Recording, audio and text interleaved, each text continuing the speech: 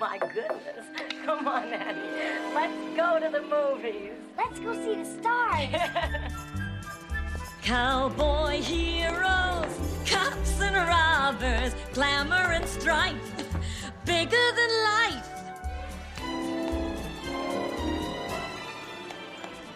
Sitting in the darkness, what a world to see.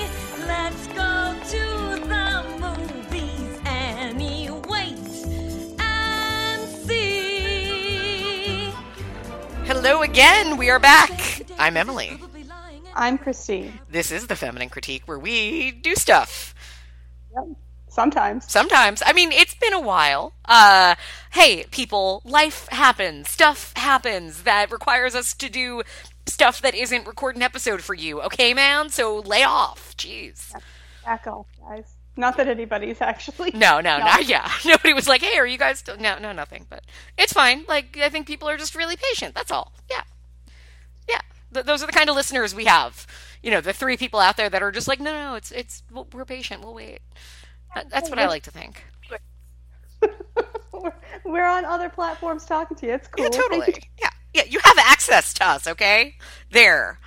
And so therefore, because it's been, I think, like 2 months or something, we are once again going to do a catch-up episode where we just go over a whole bunch of stuff that we've been watching. And it's exciting because I know there's stuff that now I've caught up on. There is stuff that I am sure we have both watched and seen and all of that. So... we're going to dive in. We are going to flip the script, people. We're doing it reverse this time. For some reason, we usually start with TV. We're not. You know what? No, we're going to start with horror, because I watched a lot of horror movies. Christine probably did too, and I know for a fact that we both watched the Fear Street trilogy. So let's start there. Okay. Oh, okay. Yeah, let's start there. Okay. I don't know why I'm so angry about it. I just felt intense. I liked it. Oh, thank you. Yeah, the Fear Street trilogy, which is currently on the Netflix. Mm-hmm. The first thing I really used Netflix for in a long time, so thanks for that, justifying my ongoing subscription. I thought these movies were fantastic. I will say, I think I enjoyed them. I enjoyed all 3 of them. I think I was not as high on them the way a lot of people and a lot of our peers particularly were, but I kept thinking, okay, I'm really curious. I feel like this is a property I need to see the whole thing of. And I think the end justified everything for me, I guess. I loved the 3rd one. I really enjoyed it. I'm a sucker for old-timey horror. Anytime I go to, like, any museum or any historical site, I'm like... every time, I just get really angry thinking, why aren't there more horror movies about Puritans? Life was hell for a Puritan. It's a horror movie in itself. Let's make more of them. So I was happy that we did that. And I think it, from a story perspective, it completely worked for me in the end. I had some problems overall with the films in different ways. And I am... very fascinated about the way these were released and even the way they were filmed. I do not think these would have had the conversation they had they been theatrical movies. Do you? Correct. 100% no. So in my, this is a bold statement, but I'm going to say it. I think that I could, with enough time, I think I could convince anybody of how good these movies were. Mm-hmm. Just because I feel very passionately about them, and I feel like I get them. Not to say that other people don't get them, but I do feel like I get them in like the way that they what Lee Janik was trying to do overall. I think that this was created as a cohesive thing. Yeah. And a lot of even trilogies. I'm not going to talk about Star Wars that much. But even trilogies aren't created with a singular vision in mind, with a singular outcome in mind. It's very rare that you see... They were like 2 hours each. You see essentially 6 hours of movie that is like a whole buffalo. That nothing that's introduced isn't paid off. And I think that that's why if you had spread it out over like a I think the initial plan was a monthly release schedule, that it was going to be, June 1st, July 1st, August 1st. I just don't think they would have. I mean, I can say, like, I'm a horror fan. I love original horror, and I was a 90s kid, so I read the Fear Street books. Like, I would have wanted to go see this in the theater. 85% chance I would not have seen these in the theater in a real, like, non-pandemic world. Because I'm not going to pay $45. Like, if I do the math, movies are expensive by me. And the idea of going to a theater to see a slasher that I'm probably going to enjoy, but it'll be on Netflix in 6 months anyway. I'll see it at some point. Like, and that you had to see 1994 to see 1978 to see 1666. You cannot watch these out of order, and I don't think that's a bad thing, because this isn't. Like, there are other things where that can be a problem, where people, like, try to... Like, I remember somebody jumping into Saw 6 and being like, I don't know what was going on. I was like, yeah, because there were 5 movies before. In this case, it's just, no. This is a mammoth... It could have almost been a mini-series in some ways, but it's not. They're movies. But I just don't think they would have... I think they would have been such a disappointment in the theater, because they wouldn't have done well. I think you would have had the people that would have gone to see it would have loved it, but you wouldn't have had enough people go to see it, and they would have just kind of fizzled out. It would have been hard to find a theater showing the third one. Like, I can't imagine a world, and I think it's just, I am kind of, I hate to say I'm an anti-theater person, but at this point in life, like, I mean, Black Widow came out, and we decided we'll just Disney Plus it. It was $30 to do, which would have been less money than it would have been had we gone to a movie to go see it. And I keep thinking, like, oh man, Candyman, that's the one that I'll go to a movie theater for. Or will I? That's mine. Do I really want to sit in a theater and know that there are going to be people on their cell phones around me, even at an Alamo? Like, it's a hard thing to justify now, and I think that's okay. Like, I'm embarrassed, not embarrassed, but, like, I know there are people who are passionate theater goers who are probably very offended by my kind of attitude where I am at this. But I really think the future is theaters are going to not die. I think a lot of theaters will die. I think there may be more people like me that say, I went a year and a half without going to a theater. I'm okay without doing it again. But there is also something to the different way a movie plays on a theater versus at home, your accessibility to it, your ability to pause and rewind and go back to things and rewatch these. I think a lot of people have already started rewatching them to see kind of how it all falls together. And this would have been fun to see in a theater, but I feel like the conversations happened because it was on Netflix. Yeah, you're completely right. Releasing it once a month was a recipe for failure, and were these set up to fail? Like, they would have failed. Yeah. I know, because I know what I watch really great horror movies that are skewed YA or have like themes or female protagonists. I watch them fail in theaters. Yeah. Like, so did they want this to do bad? Because you're right, the people that didn't like 94 aren't going to go see the next one, and then I've seen people say they don't like the second one, which is wild to me because it's the best one. The third one for me, 1666, is my jam. I mean, it's really great. Like, they're all great, but, like, of course, like, there would be drop off. There would be a hard time, like, with retention for something like that. Like, it would be hard if you spread them out a year. It would be hard if you spread them a week. It'd be hard if you spread them out a month. But, like, you deliver something into somebody's house that everybody's talking about because there's wider access to it, and it's immediately like I should just watch this so I can be in on the conversation. And it was cool. Like, it was cool to see that. Like, even when I watched the first one, I didn't love the first one. There were things I liked about it. I mean, I think the thing that is really strong in the first one in particular is the characters. That you have your typical slasher victims, but the film understands, oh, hey, if we spend time with them and let them be funny and kind and brave and all of this, it's just a better movie, and you are more invested and you care more, and it hurts more when things happen. But at the same time, like the first one just didn't wow. Like I think I don't know. There were just some things that just pacing wise, the first one kind of didn't grab me the way I wanted to.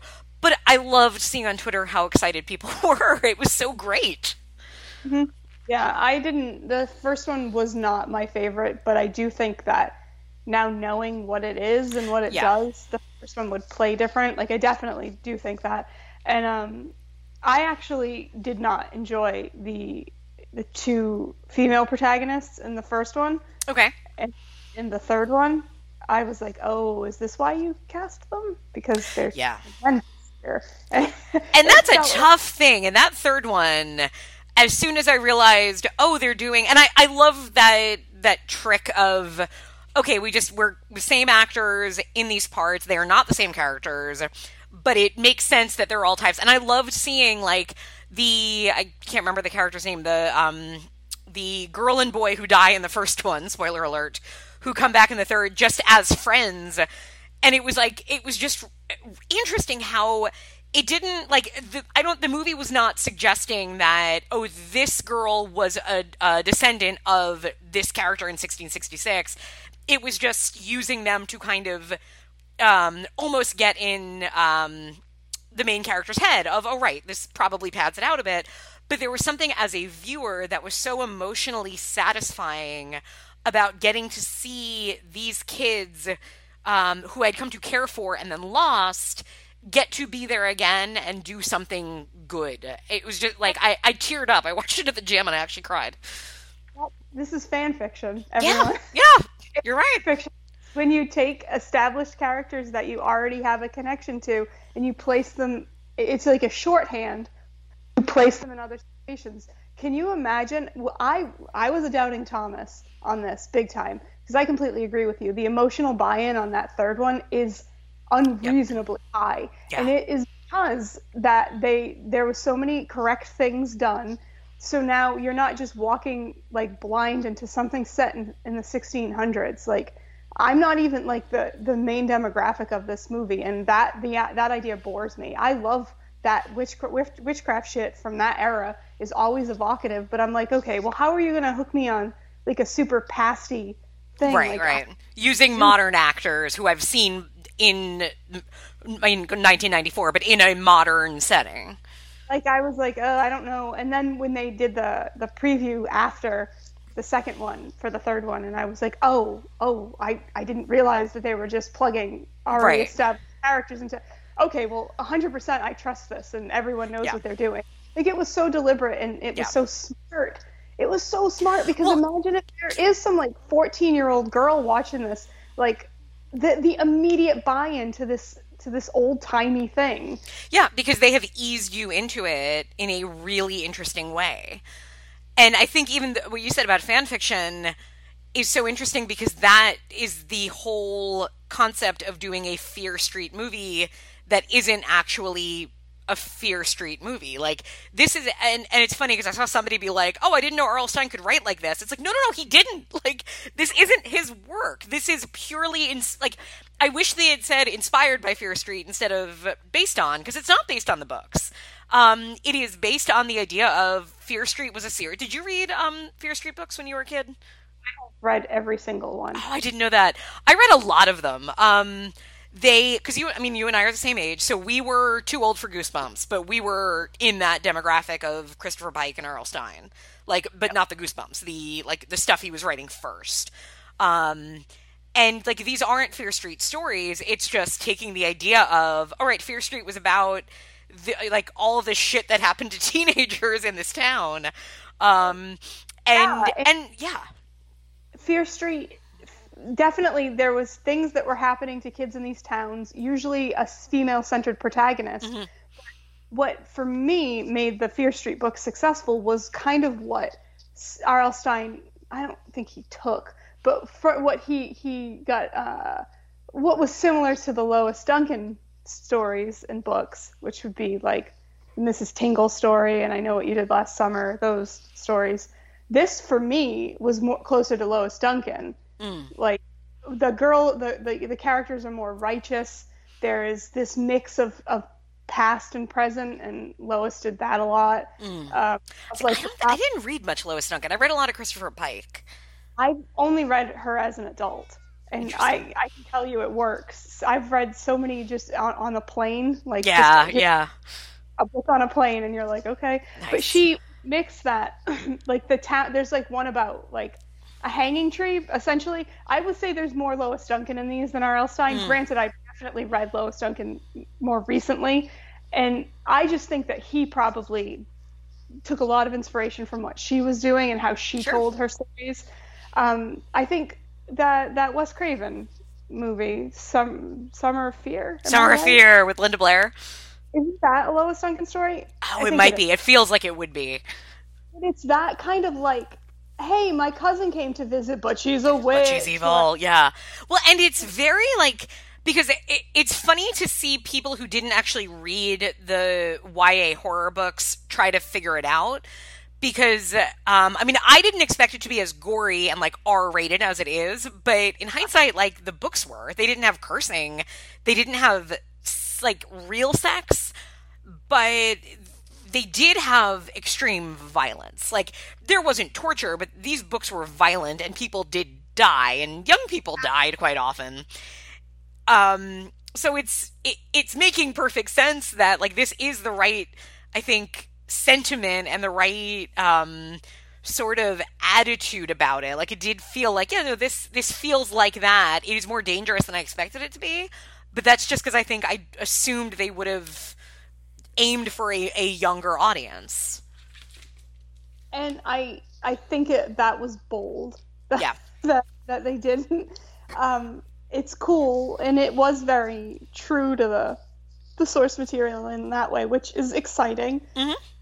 Upsetting. I mean, but I think it was never, this is kind of looping back around, it was never, in my opinion, mean-spirited. Agreed. The characters were handled with a lot of love and reverence. And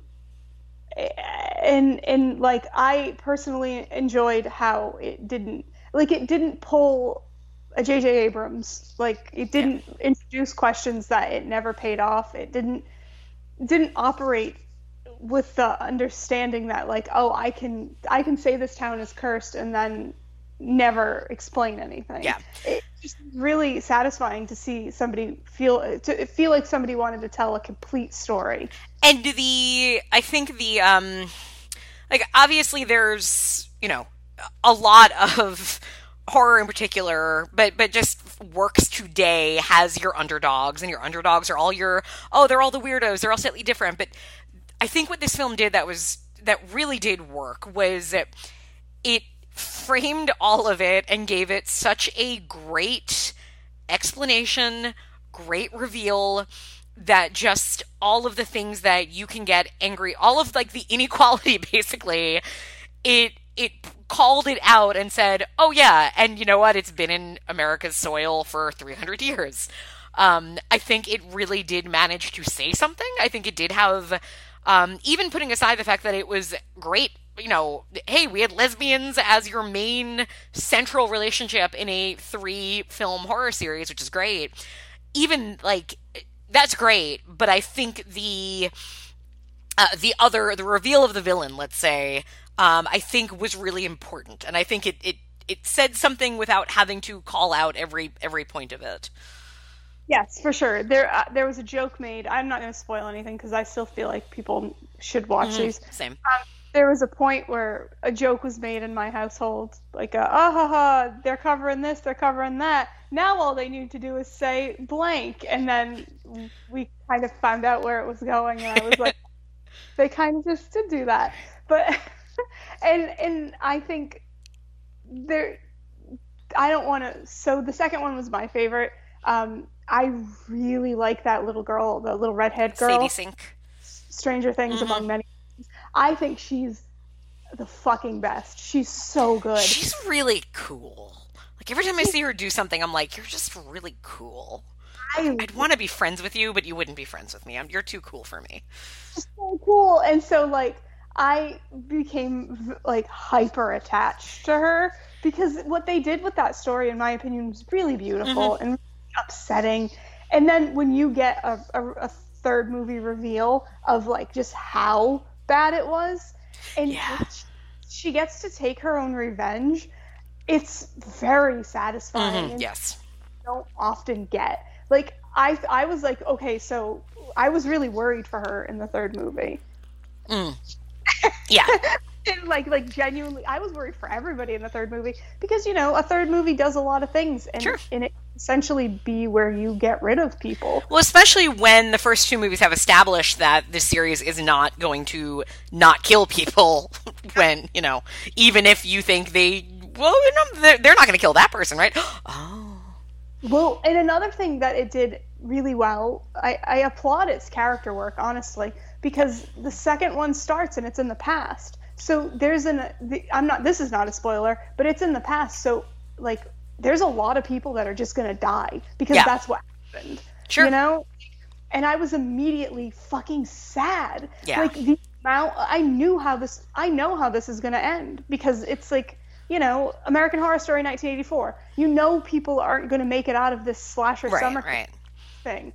And like, I was sad. And then the third one started and I cried like immediately. I'm like, I know how this ends because I've seen the first movie. Right.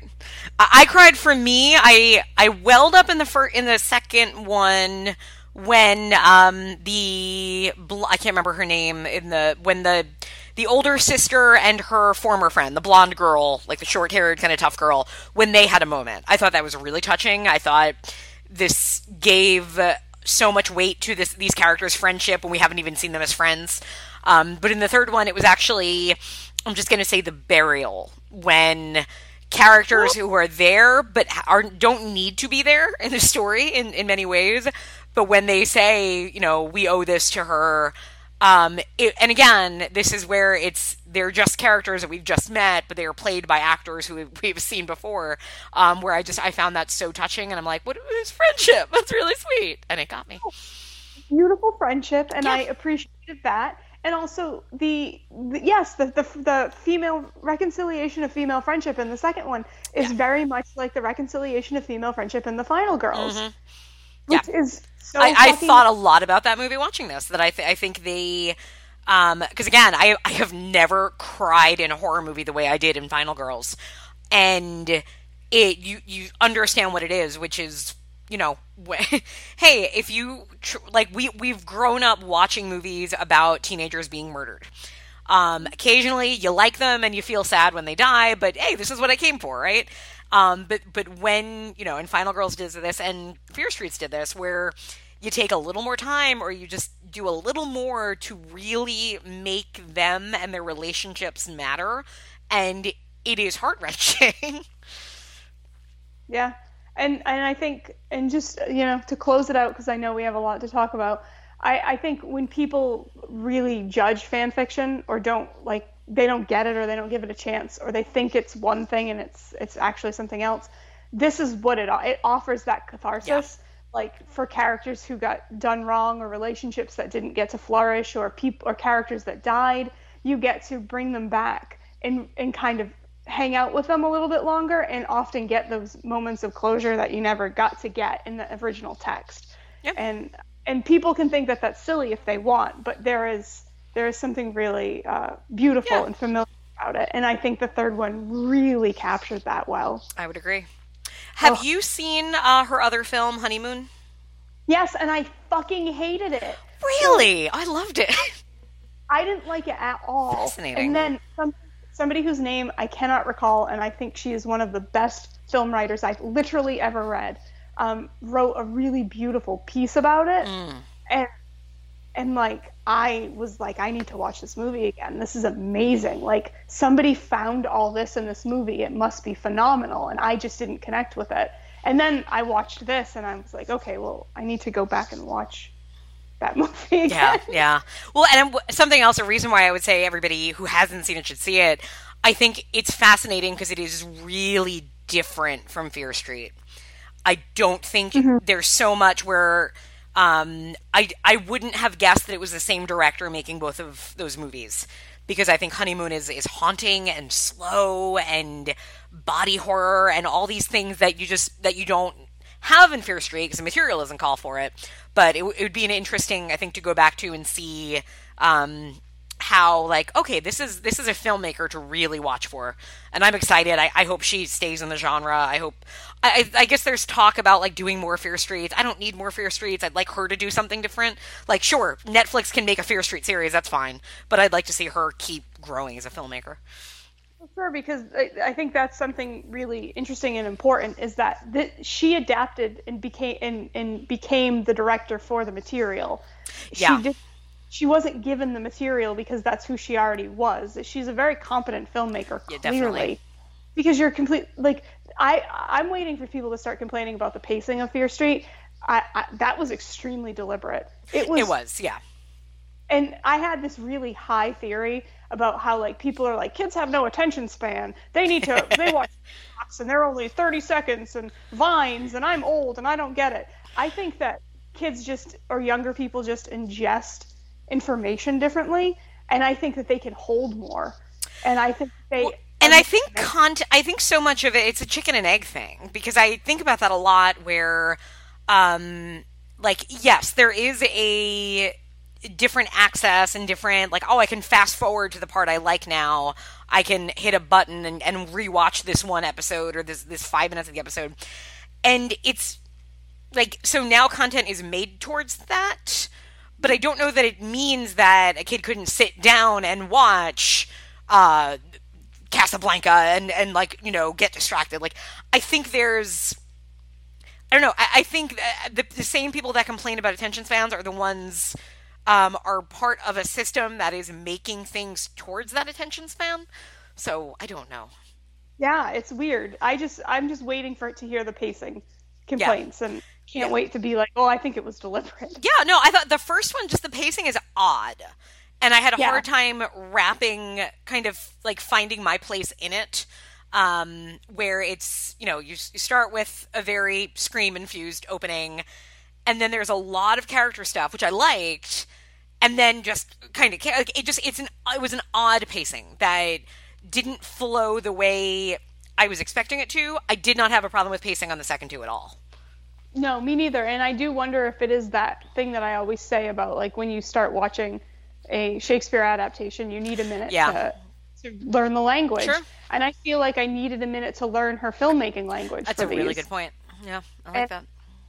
And I look forward to going back. Yeah. Cool. So what other horror have you watched? Oh boy. So did I talk about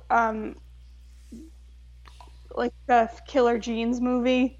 Yes, you said it was very good. Slacks? Yeah, I'm just trying to figure out where I stopped last time.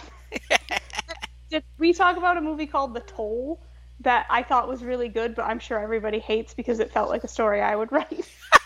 I feel like you mentioned it, and I still haven't I don't think it's streaming, right? Or is it? Yeah, I think we rented it, but okay. Hey, everybody, I'll let you know if it's ever anywhere. So I guess, like, the real starting point would be Army of the Dead.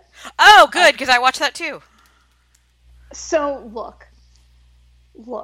I think that there are very specific exceptions to this, obviously, because we have talked about Sucker Punch. Yes, we have. For those who don't know, we hate it. I hate that movie, and I have seen it 3 times now, so it's not something that's just going to double back and be suddenly great. I think I love Zack Snyder. I really do, and I'm very sorry that this is who I am, but it is. I love that he loves making movies. I think his love of filmmaking does come out in what he does. I really enjoy some of his movies. There's just I'm not counting. I hated Man of Steel so much that I did not watch any other of his superhero properties. For me, I think he has weird sensibilities. I think there is, every time I watch and this was probably the first time I didn't see it. Every Zack Snyder film to me is both homoerotic and homophobic. I think this was the first time where I didn't get any weird, it's gay, so it's okay. I didn't get any of that in this one, which I was happy for. I thought it was fantastic. recently I've had this feeling, like, I feel like when people are like, oh, fan service, I always I always bristle, because I'm like, look, I'm a fan. I would like to be serviced. And I feel like there's been a lot of things recently that, like, I'm like, yeah, fan service me. This was just total fan service. Oh, completely. Yeah. To the Dawn of the Dead remake, of which I am a super fan of. So yes, fan service me, please. Give me a zombie movie that, like, does some similar gags to a movie that I fucking love. I don't care. And yeah, I was fine with this. I didn't love it. I didn't dislike it.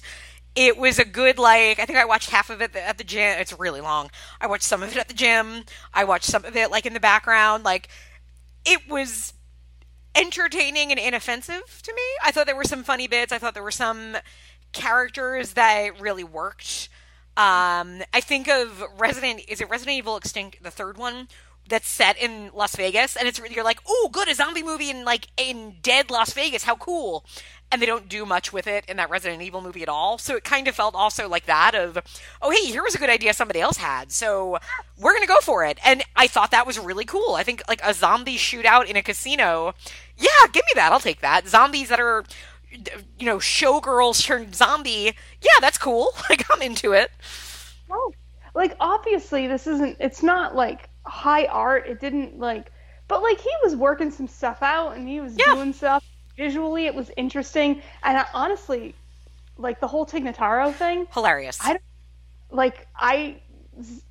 Good for Zack Snyder for removing a piece of shit and putting Tig Notaro in instead. Like, it's the best move. Like, I mean, there's always things that happen, or things have always happened, just that things come out now more, and we call people on shit. And here is a case where, you know, hey, I made a movie, and one of my characters, turns out that this guy is a, like, child rapist. I don't want him in my movie. I don't want his name on my movie. I don't want this souring anything.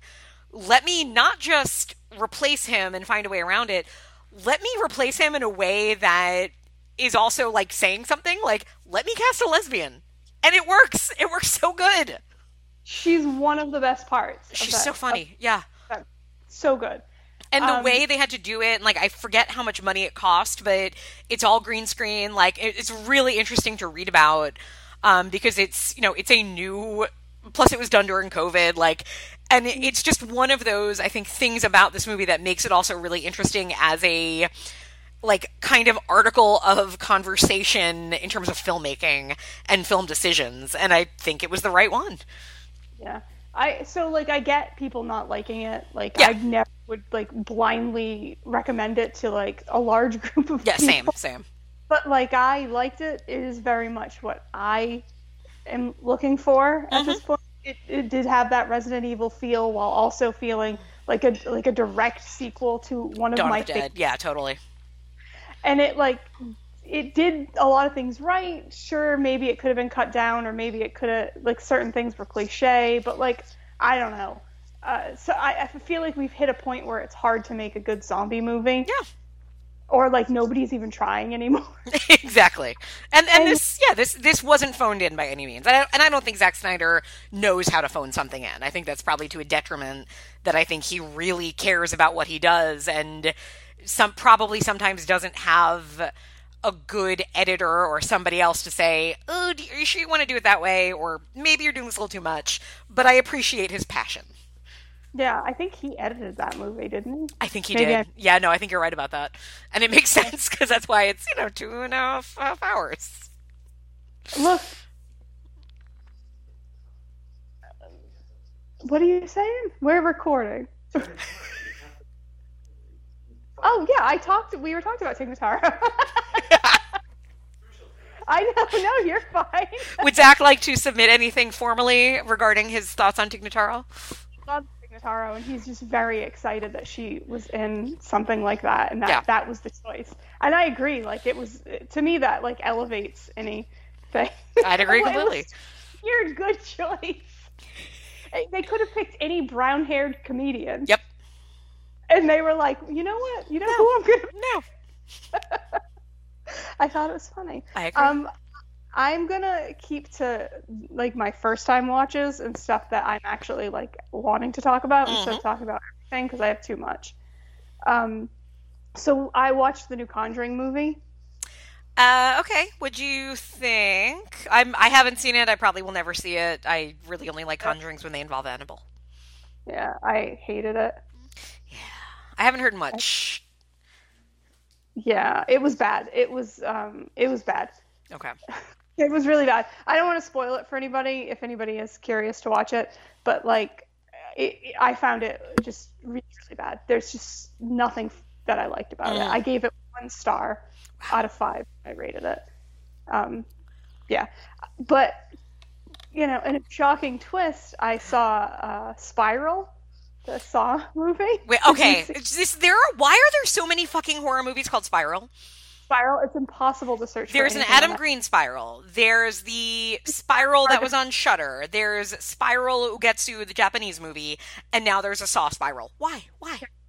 There's even more than that. Those are just the ones I know. Those are the ones I know too, but there are way more. Right. I don't get it. I don't know why. I don't either. I don't know why they couldn't call this something else. Well, they did, right? Wasn't it Spiral from the Book of Saw, which is just stupid? Yeah, they just called it the Book of Saw. I don't know. I don't know why they called it. Just call it Saw again, or now you saw me, now you see. Well, I don't know. They could have found something. But what did you think of Spiral? I have not seen it yet. I loved it. Really? I really liked it. It's been, I think I saw it the beginning of May. Yeah, it's been a while since I saw it, so I would need to see it again to really hit talking points. But like, I liked it a lot. I thought Chris Rock's performance was really weird and really interesting. And it was weird. It was a Saw movie for sure. And I think the fact that it was just like a Saw movie, but like it was weird and good and interesting and like aggressive in a strange way. I don't know. Good. It should be. Every Saw movie should be aggressive. Yes. So I would say that once you watch it, like I would watch it and talk about it. Nice. Okay. Yeah. Cap our Saw. We have to talk about every Saw movie. Yeah. Yes, we do. For those who don't know, Christine and I did like a 3-episode series where we covered every fucking Saw movie. It was intense. So we would have to talk about this one. Okay. I'm curious to hear your thoughts, but I remember my main takeaway was like, this was weird and I liked it. Which I like hearing. And what's cool about Spiral, everybody I know has had a different opinion on it. There is no consensus. I've heard people that loved it, people that hated it, people that were very confused by it, people that were like, yeah, it's great if you like Saw, and then other people that were like, no, it's bad if you thought you were getting a Saw. So I don't know. And by the way, there are 13 titles that are either Spiral or The Spiral, just when I look on Just Watch. So, yeah, really popular title for some reason. People, stop calling your movie Spiral. I know. It undercuts other spirals. Very much, because there's a lot of good spirals. There really are. Yeah. But I did like this, and I can't imagine watching it in a theater to speak to your point. So I watched Vamps. I don't know Vamps. Vamps is, I'm on Letterboxd, so I can look at everything, and it's easy. It's from 2012, and it stars Kristen Ritter and Alicia Silverstone, and it is an Amy Heckerling movie. Oh my god, that sounds delightful, is it? It's not that good. Oh, that's disappointing. There's a good movie in there, and I'm sure there is somebody probably listening to this right now that knows much more about this movie than I do. There is a really good movie buried in this. Okay. It is frustrating that it is not on display. Disappointing. My Letterboxd review is, if I can get anything to load. While I get this to load, Alicia Silverstone has never been better, more likable, or hotter. Nice. She stupid good in this. And there are some funny parts, but like, okay, so my review is there is an amazing, life-changing movie in here. I'm just sad we got what we got wasn't better. Oh. So yeah, it's about vampires, like cool, like hip, like Kristen Ritter is like a hip lady vampire, and Alicia Silverstone sired her, and she's like not, or they have the same sire, and she's like not cool and old and kind of square because she's been a vampire for a long time. This sounds like it should be so good.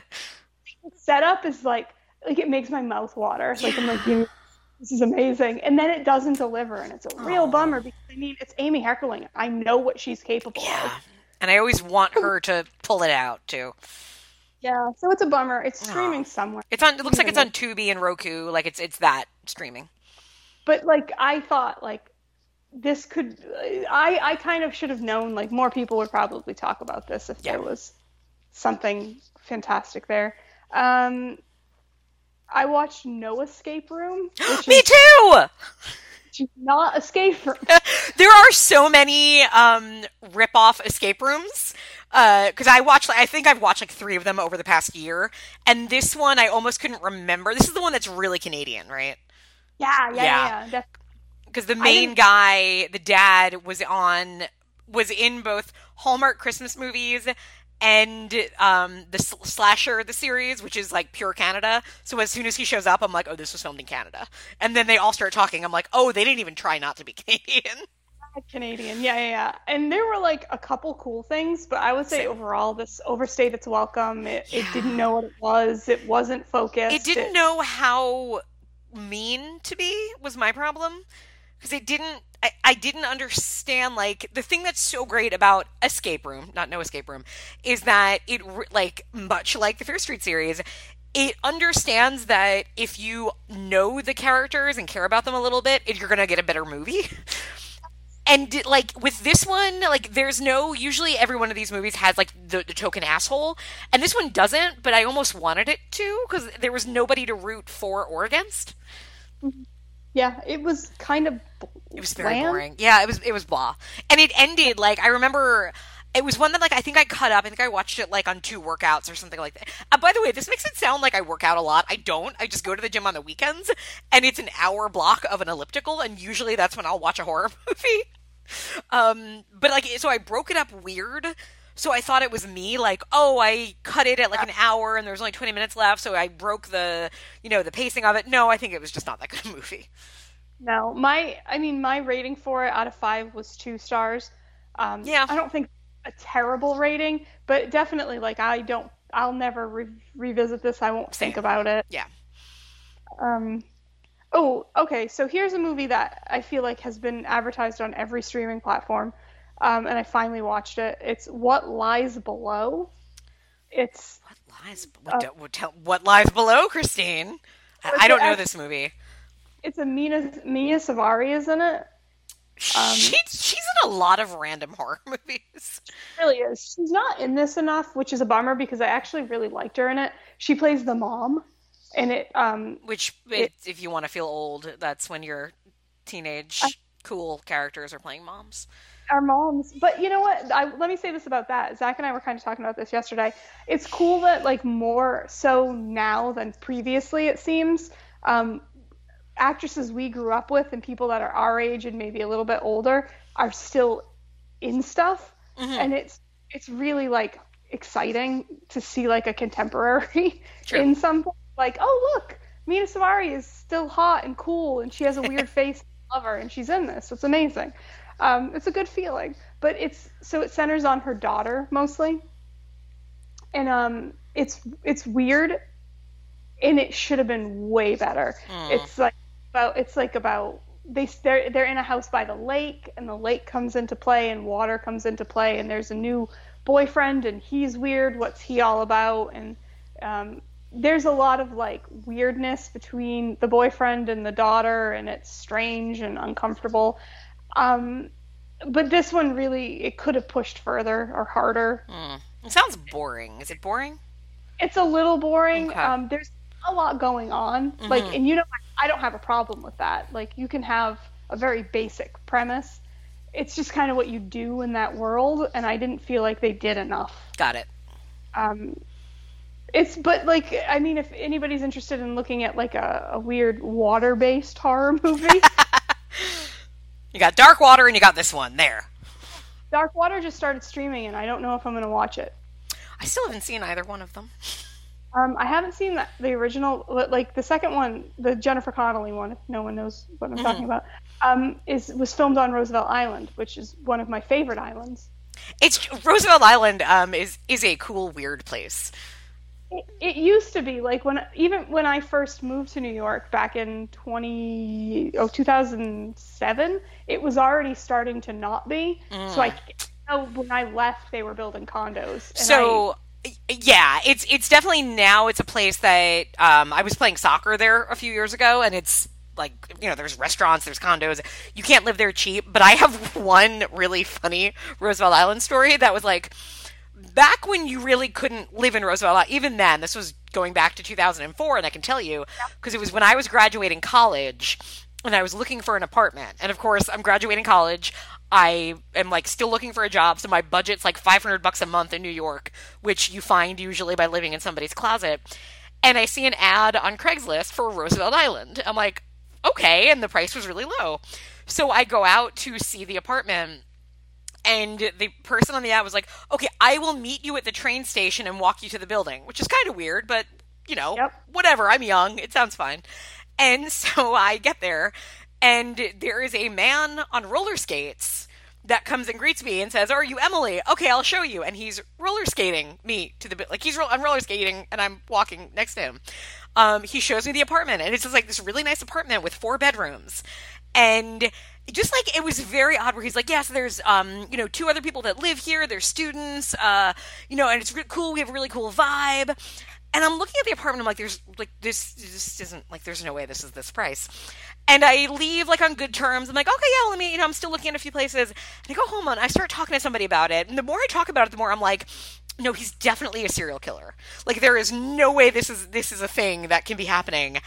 And I look like I think I might have called later and like left, and I get his voicemail. So I'm like, "Hey, thanks, but I found another place. Thank you so much." He calls me back 3 times and leaves a message saying like, "Hey, are you sure? It's really like, we'd really love to have you." And then I look on Craigslist and I see other people have left like comments about his posting saying like, "This guy is a murderer." That other people have the same experience, like where like he wouldn't stop calling them after he showed them. He was only showing the apartment to women. Like everything about it was like, wow, I totally missed out on being murdered by the Roosevelt Island Strangler, but, so was my fate. I think you may have told me this story like a million years ago, because I remember the roller skate thing. Oh, yeah. But, like, it's still chilling. You got me in that last half. I was like, whoa. Which also, now that I'm saying that, why don't we have more slashers where the killer is on roller skates? It's actually really funny because it's this like really sad attempt at seeming like cool and like laid back. Yeah, it was rollerblades too, which is cooler. God. But yes, so Dark Water takes place on Roosevelt Island, a weird island that used to be called Blackwell's Island, that they put people who had the plague on, and back in the 70s it was just like a ton of hospitals, not necessarily institutions where they kept people that had the plague, but there was a lot of hospitals. So even when I used to go there back in the mid-2000s, it was still just a lot of hospitals. There were people that were rolling down the streets on gurneys. Oh, wow. And it was such a weird vibe, like multiple amputees just on gurneys rolling down the streets. It was very strange and very haunting. Yeah. So when I saw that there was a horror movie, makes sense. But it's not, if I remember correctly, and I'm being honest, it's not very good. It's just, very much, that setting, because all the architecture is very, like 70s and concrete and of a specific time period, like Danish kind of, I can't remember what it actually is. And it's so weird. It's such a fucking weird place, and it's so sad to me that it's now just for rich people. Less weird. I think it's always going to be weird. But in Spider-Man, the Sam Raimi Spider-Man, that final fight is on Roosevelt Island. Oh yeah, I forgot that. I've been mildly obsessed with it for quite a while. One day, you too will get murdered by the rollerblading killer of Roosevelt Island. I might steal that story for myself and Please integrate something. Do it. I fully endorse it. So I didn't watch Dark Water, but I did watch a movie called Werewolves Within. I've heard good things about this movie. I gave it 4.5 stars, if that's Very any nice. indication. Very nice. I loved it. It's the dude that did that Scare Me movie. Oh, which we both enjoyed. Both enjoyed it. Hey, guess what? This is better. So, you know what? I want that. I want to watch a movie and be like, you know what? I didn't love this, but I see a lot of fucking potential. And then I want you to pull a Mike Flanagan on me, and I want you to show up and blow my fucking mind. Yep. And this is great. Nice. Very nice. So I think people should watch it. I think we rented it from something. Yeah, I don't think it's streaming for free anywhere yet, but yeah, but I definitely wanted to see it and support it because I had heard so many good things, and then when I realized who it was involved, I was like, oh yeah, I want to watch this. nice. So this is my 5-star. Well, does it deserve 5 stars? I don't know, but for me, it's a 5-star movie. So it is a movie called Till Death. I don't know if you know. Sounds familiar. Keep going. It's from this year. Okay. It is Megan Fox. Oh, I have not seen it. I've definitely heard of it because it's been. I feel like she's been interviewed a lot as of late. Yes, So my little heart is so full from how justified I feel and how much I love. This movie is stupid good. It's like a kind of a home invasion, but not really. It's like an invasion-y movie. So in my review for it, I said it's like Your Next mixed with Tiger House. Ooh, okay, okay. I like where that's going. It's got big Your Next energy, like big like I'm gonna like I have to fight for my life, and but also like I don't know. It's like a siege movie. I don't know. It's so good, and she does such a good job with it. I don't want to spoil anything at all, but it's also in the snow, which yeah, I love. It's a very simple premise, and you know, like there's that Gabrielle Union like House Under Attack movie. I know the one you mean, and we keep saying we should watch it, and I keep forgetting what it's called. Yeah, I forget what it's called too. I watched it and I liked it, but sometimes when you have that like I'm in a house movie, like Burning Bright or Tiger House or Your Next, you think there's always that chance where it can get really thin, or Crawl, is that the alligator one? Anything like that. They're like, okay, well, what are you going to do? You've established that you're in this single setting. What are you going to do with it? And I think this one manages to keep it moving. Nice. Like we go there. Now we call back to this, and you know the geography, and that's nothing important. Feels rehash. I recently watched something that everybody said that they liked, and I was like, I don't know the fucking geography of this. I don't know why I'm supposed to care or where anything is. I don't know what that was, but if I remember, I'll tell you. No, it's literally the second to last movie I'm going to talk about. But Till Death, Megan Fox, and she makes such stupid little one-liners, and she's so quippy occasionally. It's like.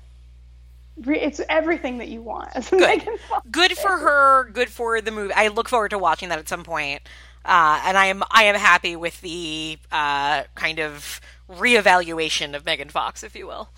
Yeah, listening to her talk about Jennifer's Body and say like how proud she is of it and how like she stands by it and it was a great experience. Like warms my heart. Yeah, she's a top-notch lady. Yep. I watched Shocker. Oh man, it's been so many years since I've seen that, but I watched that so many times when I was a kid. I don't know why. Maybe it was always on, or maybe I recorded it and really liked it. Well, I mean, maybe both. I had never seen it. I always thought it was like air quotes bad. Like people didn't like it and it was bad. And I don't necessarily want to watch Wes Craven be bad. Right. He's.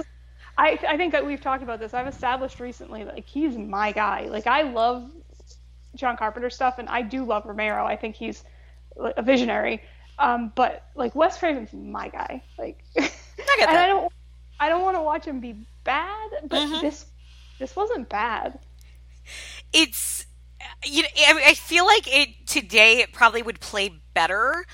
I think at the time, and even like in the 90s when I watched it, I kind of watched it thinking, like, feeling, and I always put it on the same page as The First Power to me. Like, I would watch them together. I think tonally they're very similar, where they're really brutal, but also weirdly gooey. And that was something that I think if I watched it, the last time I watched it was probably like 10 years ago. And I remember thinking that tonally, it's just, it wants to be like, if memory serves, there's like Henry Portrait of a Serial Killer-ness to it in the beginning, where it's pretty brutal, but then you have like Ghost Girlfriend saving the day with a heart necklace, which I always remember thinking was dumb. No, yeah, but no. So Okay. yes, all of that. It's schlocky. So this is what I said, and if you follow me on Twitter, you probably already saw me say this, so it's not a revelation. But I said this is Wes Craven's Twin Peaks. This has intense Twin Peaks energy. Yeah. On so many fucking levels. It is uncanny at points. If you're familiar I could see enough that. Yeah. verse, there are things in there that are very like, whoa, wait, what? And I think that makes it more interesting. But I look, I don't want to see you tell me a story about the suburbs unless you're Wes Craven or David Lynch. Like, I don't your opinion. So like if Twin Peaks is, I mean, Lynch does it a lot, but like if we say Twin Peaks is Lynch, you know, exploring what it means to live and grow up and exist in suburbia. Like, I feel like this is Wes Craven doing something similar around the same time, and the results are eerily similar. Interesting. It's really weird, and the thing about the girlfriend that you bring up, I didn't expect, and it was like strangely sweet and earnest, and there's a lot of Twin Peaks that is bizarrely earnest. Completely. And I think that that's something that, as a society, we might always have trouble with. When like a story or a filmmaker is like, I'm going to be earnest. People think that that's corny, or it makes them uncomfortable, or they think it's dumb. That's my shit. Be earnest, because like it shows that you care, and that you're giving me something I should care about. I feel that way now. I did not feel that way, you know, in my 20s, let's say.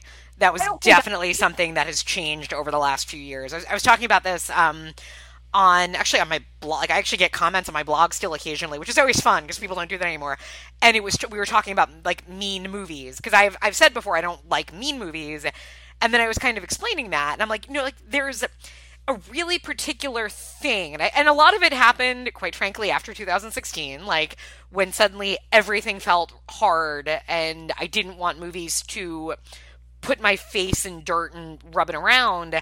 That doesn't mean I don't like brutal stuff. That doesn't mean I don't like watching somebody get decapitated, but I don't want to watch that and expect to laugh at like, there's just such a particular, I think, different set of rules depending on what I'm watching, and there is that, and I think today I could probably handle sentimentality and horror much better than I could 10, 15 years ago. Truly. And I think that that's why a lot of things that people have written off deserve to be revisited. Reevaluated. Yeah, sure. Because I don't think, and if something is competently made or something has vision, obviously this isn't the case for every piece of media that gets, you know, made. But if something, you know, is valid at the time and it's maybe not well received, it might just be because it was not right for the zeitgeist at the time. Yeah. Like, we can then relook at it and go like, oh, and that's where we get into that whole, oh, it was ahead of its time. Sure. I think that there's a chance that all these movies are telling their truth, and their truth is valid, but sometimes not enough of us are ready to like embrace that truth. Yeah. Not to be super corny about it, but like, I think there's some weird like generational shit in Shocker that like, and a reclamation. Like, I don't want to spoil that movie for anybody, but it's 1,000,000 years old. The general conceit is that the main protagonist's dad probably is the serial killer. I think there's like a tiny bit of doubt, but like, let's just assume his dad is the serial killer. Like, the end of the movie, he's like, I don't give a fuck. I'm my own person. Yeah. It's like, Jesus Christ, this was a movie. Now in 1990, yeah. talk about ahead of its time. This person was just like, nah, I'm breaking the cycle. And it was so satisfying. So that's... I'll give it a revisit. You have convinced me. I definitely think it's interesting, and it's wild, and it's zany, and there's dumb stuff in it, but it's very entertaining. Okay. Because it's like New Nightmare dumb. Yeah. And we all kind of realized we liked New Nightmare somewhat recently. I always did, but... and then let's really take it out on a low note. I watched A Quiet Place too. I have not yet. I didn't care that much for the first one, and I know most people seem to have hated the second one. But tell me how you felt about A Quiet Place 2. It does not sound like you cared much for it. Hated the second one. I try to I try to manage the way I talk about things because I know we're not all the same and we don't have the same experiences. But this movie is stupid and unredeemable and bad. And if you like it, like, that's fine. It's clearly scratching some kind of itch for you, but like, we don't have that itch together. Like, we'll just there's have to A Quiet Place seems to be, and I feel like this happened with something else a few years ago, where it's like, it's a horror movie without question, and it seems to be a horror movie for people that aren't horror fans, because I don't know any horror fans that really liked The Quiet Places, but clearly these movies are making money and enough other people seem to like them. Yes. So, that is a thing. Like, it's a this movie for people that don't like this movie. And I'm sure it was probably like, I guarantee there's an interview somewhere with Emily Blunt saying like, well, I don't like horror, but I really cared about the character of this one, or some stupid shit like that, because that's how all these movies are sold. And that's totally fine. Like, but like, the characters are bad. Everything's bad. And do they wear socks yet? Because why don't they wear socks? Emily. So the first one, is bad. I don't like the first one. I think it's bad, but I get why people like it. I don't get why anybody would like the second one. I really don't. Like, if you like it and you can explain it to me, please tell me, because I was on Letterboxd, which is, just fully where I do my movieing now. And there was a review and somebody said that this was neoconservative patriarchal horror. And like, it is. Yeah. It is that. You can't tell me it's not. And you cannot tell me at this point in his career, I'm sorry, everyone, but Jim is not a good guy. I think he's a xenophobe. At the very least, I think he's xenophobic. I think he really, truly believes in old America and the good old days and American Idol. Yeah, it's really weird. Because, I'm not overly familiar with John Krasinski other than I watched The Office for, the 90 years it was on. But you're right, like, the fact that he did a Jack Ryan show and that he's in that 13 Hours Benghazi movie and that he's directed 2 films that, and in fairness to horror as a whole, a lot of horror, whether it's intended or not, ends up feeling that way. Like, zombie movies and guns and gun ownership. There is no zombie movie out there that doesn't basically say, oh, Americans should have guns to defend ourselves from zombies. And I don't think, Romero of all people, who was as liberal as any of us, I don't think he ever intended to be a pro-gun filmmaker. But, the nature of these stories kind of says, like, well, if you had a gun, you'd be a little safer. Like, there's things like that embedded in horror no matter what you do. John Carpenter has said as much with Halloween. He never meant to make a movie that said, if you have sex, you get punished. But it happened to happen and then spawn a whole, several decades of such ideas, if you will. So there's something to, like, not intending to send that message, but doing it anyway, because if you're telling, a story involving monsters, well, somebody's got to have a gun and somebody's got to be able to do this. But it is kind of weird that he's done it again.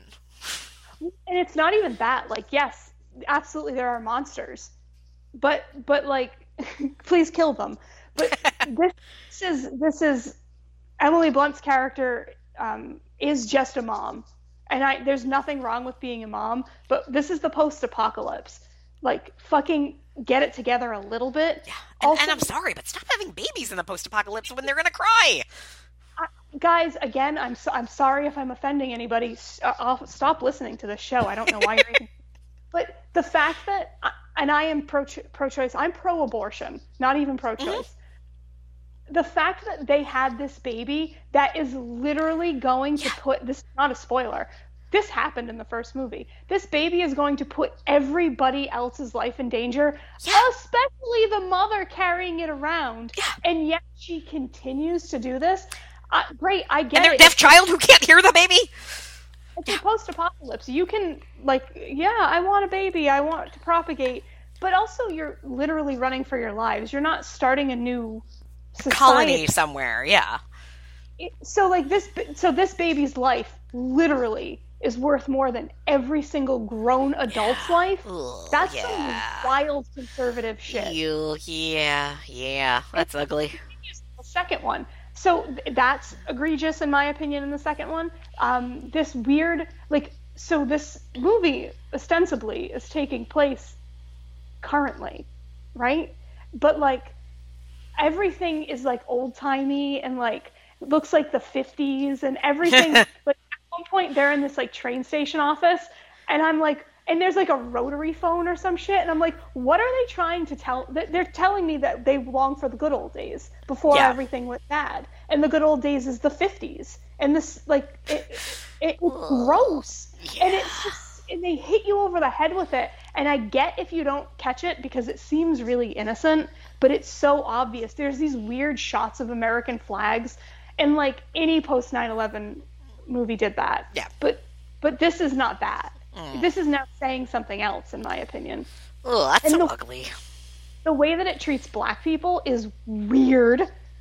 And now you're making me want to watch it just to see how offended I am. And I might be being over it too much with it, and I get if you heard me talk about it and you think that, but then on top of that, the movie's not good, and that is my problem. So we were talking about geography. A lot of the second movie hinges on them going from place to place. A lot of it, but I had no idea how far away anything was, or where people were in reference to each other, or what was how long it would take somebody to get back to somewhere. And there was Chekhov's everything. Okay, so when is that gonna pay? When is that gonna be bad? When is that gonna pay off? And essentially, the movie just reestablished what we learned in the first movie. So I don't know why we had to do it again. Weird. I don't know. Look. I'm sorry. I feel real bitchy about this. No, you're entitled to it. Oh, it just made me upset. I'm just annoyed because now I have to watch this movie just so I see where I stand. I think I might hate John Krasinski. I watched that Jack Ryan show. I had a lot of time and nothing to watch. I watched the Jack Ryan show and it was so bad. Ugh, man. Okay. So those are all my horror movies. All right. I am going to watch this fucking movie. And what if I love it? I hope you love it, and then you can explain to me why you love it. Do we have to stop the podcast? I don't know. No. I feel like it might fundamentally alter things if I decide it's my favorite movie of all time. That's going to be dramatic. I would like you to explain to me what you see in it. Okay, I'm going to go into it all bushy-tailed and bright-eyed and wish for the best. That's I will vow that. So I will get back to you on it. Let me know. All right, so my horror list of what we didn't already talk about. One movie that would be a 5-star movie for me that I think you should definitely watch, Saint Maud. Have you seen it yet? I'm scared to watch it. Okay, so I knew nothing about it. All I knew was that it was a big festival hit, and it was streaming on Hulu, and I had a night home where Brannon was out, so it was I have it's a Monday night. Let me I'm gonna watch something. I'm gonna watch something. I'm gonna turn the lights out and watch something. And it's under 90 minutes. It's an hour 20. I'm oh, I didn't realize. Okay, this is even better than I thought. But I knew nothing about it. I'm so I sat down, turned it on. And that is the best way to watch it, because it is very unusual. And I almost don't want to say any more.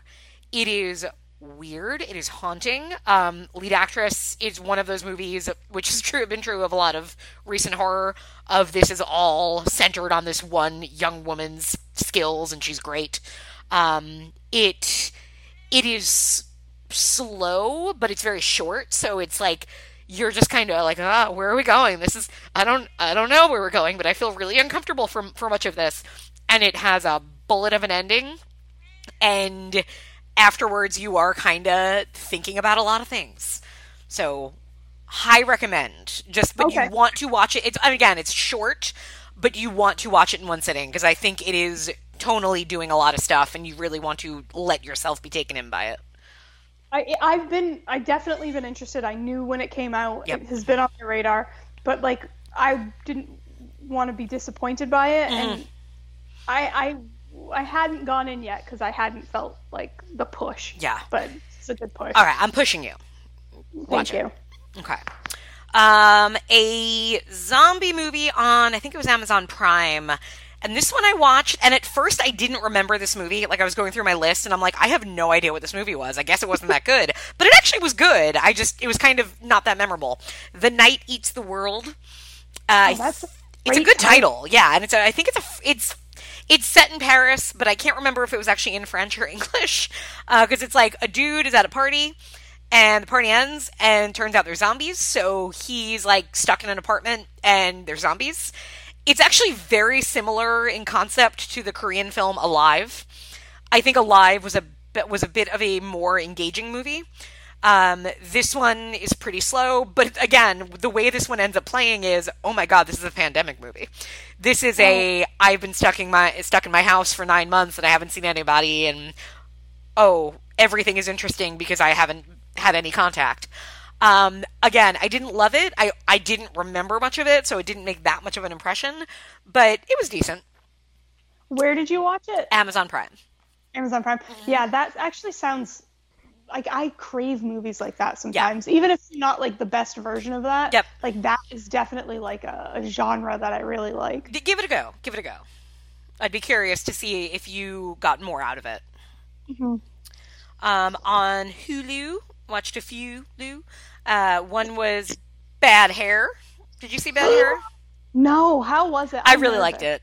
It's an odd one. I would call it a horror. I would call it a horror comedy because it feels. I don't think it was ever really trying to scare you. It's really trying to say a lot and make you think a lot.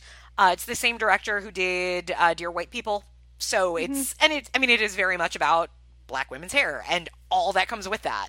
It's set in the 80s, I think, which is cool, and it gets the aesthetic down. It was one, I'm watching it, I'm thinking, like, what I really liked about it, but also made it hard to kind of, for me to, I think, give any kind of an opinion or criticism of it, was it felt like, this is a movie made by Black people about Black people, and I am learning something in watching it. Because it just felt very, what's the word, like the conversations being had, the discussions about hair being had, like, are all things that are very, they're not in my daily conversations, but obviously people I know are having them. And it's really interesting to, like, years ago, I got my hair cut one day, and I was at this hair salon, and the woman cutting my hair was Black, and next to me was a woman getting braids done. And it was this, like, it was like the end of the night, like, so it's like, I'm the only white person in this hair salon, and all the women were talking about weaves.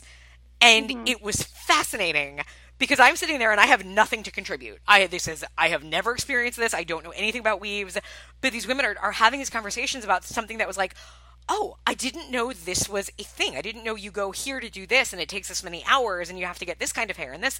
And it was just like one of those moments of realizing, like, just how much culture is out there that we forget is out there because we live in a world that is very much white culture. Yeah. And so this movie was kind of felt like a nice dip into that of, it's telling a good story, it's very engaging, it's, interesting visuals, it's funny, it's all of these things, but it also feels really important because it feels like you're getting a story that you should hear more often, I guess. One that I would not recommend, also on Hulu, but it wasn't terrible. Phobias. This is a weird movie. So it is like if you read the synopsis, it's like a bunch of people with phobias are being tested on by a crazy scientist. But what it actually is an anthology, but it's not. Like, it's multiple directors. The stories are sort of like, it looks as if you're getting a different story each time with a title of a phobia, but that phobia isn't actually what the story is about each time. It's odd. I want to know more about the genesis of it. Was it, hey, a bunch of filmmakers made shorts about things and somebody decided to tie them together? Was it everybody got the script of, okay, give us a film about a phobia and here's the tie-in story? What's weird about it is it's really well acted. All of the acting is great. It doesn't look bad. Like, some of the visuals are really good. And some of the individual moments and segments are well done, but when it's put together in this really stupid story, it just makes no sense at all, and you don't care. So, not a recommend, but there's good filmmaking there. It's like if you had a good piece of pizza and a good piece of birthday cake and a good piece of fish, and then you put them in a blender, that's not good together. Be good. No. But the individual segments are okay. So I don't know. It was weird. I don't recommend it. Let's see. One that you recommended to me on Shudder, The Cleansing Hour. Oh, yeah. With our boyfriend, Kyle Gallner. Yeah, I forgot about that. Yeah. I like this. I didn't love it. This is The Exorcism. It's a sort of a dude. It's actually the guy from Step Up 4. So the guy from Step Up 4 is a fake priest doing exorcisms, and they have a web show, and of course then it turns real. I know it was him. He doesn't look at all like he did in Step Up 4, mostly because he's got long hair and is playing a priest. But I don't know what it was. I liked this. There were things about it that I really liked, but there was something holding me back from the full. I don't know. I was at a certain point. I kind of checked out. Oh, really? Yeah, I don't know why. I don't know. I don't remember what it was that bothered me about it, because I liked the idea of it and I liked aspects of it and execution of it. It was just in the end I was kind of underwhelmed. But that's a shame. Trying to find it to look at it and jog my memory a little bit. Another, I don't think this might have been Shudder. We watched the original 13 Ghosts. Not the remake, but the original one. I have seen the original. It reframes the remake. Like, if you've seen the remake first and then you watch the original, which you're like, that remake's really weird, huh? Well, and also you're like, oh, that remake is a much better movie. 13 Ghosts is not good. And I think it's William Castle. I can't remember. I always would get it confused with what's the other one that they remade? Not House on Haunted Hill. House on Haunted Hill? Wait. Haunted Hill House? No. The House on Haunted Hill. The one with Taye Diggs and Ali Larter and Jeffrey Rush and Famke Janssen. Yeah. That's House on Haunted Hill, right? The House on Haunted Hill, yeah. Okay. And 13 Ghosts, the original was a William Castle. The remake was, I can't think of that film studio now. Dark something. Dark Skies? I don't remember. That doesn't sound right, but I'll say sure because I don't have a better idea. But 13 Ghosts as a remake, I always liked the monster design. I don't think the movie holds together, but I think the monsters are cool. So I figured, Brandon wanted to watch 13 Ghosts. Cool, let's watch it. It's just not that good. It's weirdly paced. It has a bad, characters don't make sense until you get the reveal, but even then, you're still like, wait, okay, and then it ends. I don't know, not very good. Another older movie that is very good, that I enjoyed the hell out of, and I don't know if you've ever seen this. What's his name? Is it Fulci? Yeah. Fulci's The New York Ripper. Oh, New York Ripper is my favorite. It's so good. Oh my god, I loved it. So that's the thing about Fulci's Giallo is that he has something to say about sex and about attitudes towards sex. Mm-hmm. It's not just, let me torture a woman. It's, no, this man is torturing a woman because he hates women because blah, blah, blah, blah. Like, it doesn't feel, I mean, and this one is pretty brutal, and this one has a lot of violence towards women and a lot of punishment of women, but it's not, like, it feels like, no, but it's fitting to what the killer is doing. It's not, the movie isn't judging these women, the killer is judging these women. I really dug it. Yeah, I haven't seen it in, like, probably 10 years, but it definitely was special when I was going through a lot of those movies. Yeah, because I think man, and I'm sure that, like, this is on the Video Nasties list, like, obviously it is. There's a woman tied up who's getting her nipples chopped off with a razor blade. But yet, it feels shockingly, I don't know if I'd say sex positive, but one of the characters is a very wealthy, beautiful, sophisticated woman. Her husband is impotent, and their sex life is her going out and having sex with strangers, coming back and telling him about it. And the detectives are judging them for it, but it doesn't feel like the movie or filmmaker are. She ends up in a bad situation because of these risks she takes. And maybe it's just you're watching it from a 21st century sensibility, but it doesn't feel. It feels somehow progressive, even though she is ultimately punished for it. I don't feel like it is the filmmaker punishing her. I think it is the situation. I don't know. It's fascinating. Okay, a few on Amazon Prime that are also not very good. Actually, you know what? I'm going to take that back. This is a movie that, this movie comes up. I watched the movie Flight 666. I see the synopsis. It's about a ghost on a plane. Okay, that sounds fun. The movie starts and I see produced by the Asylum. I'm like, oh shit. And then I start thinking, wait, what movie is this riffing on? I'm like, wait, it's not. It's an original. And you know what?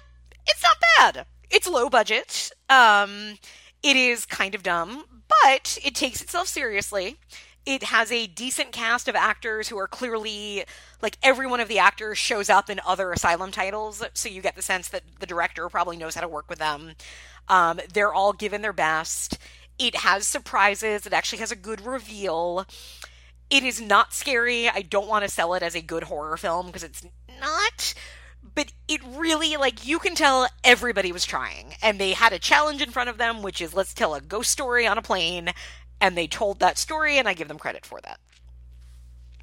Interesting. It sounds like, it doesn't sound at all like this, but that other plane horror movie with Ryan Quanti, or however you say his name, from True Blood.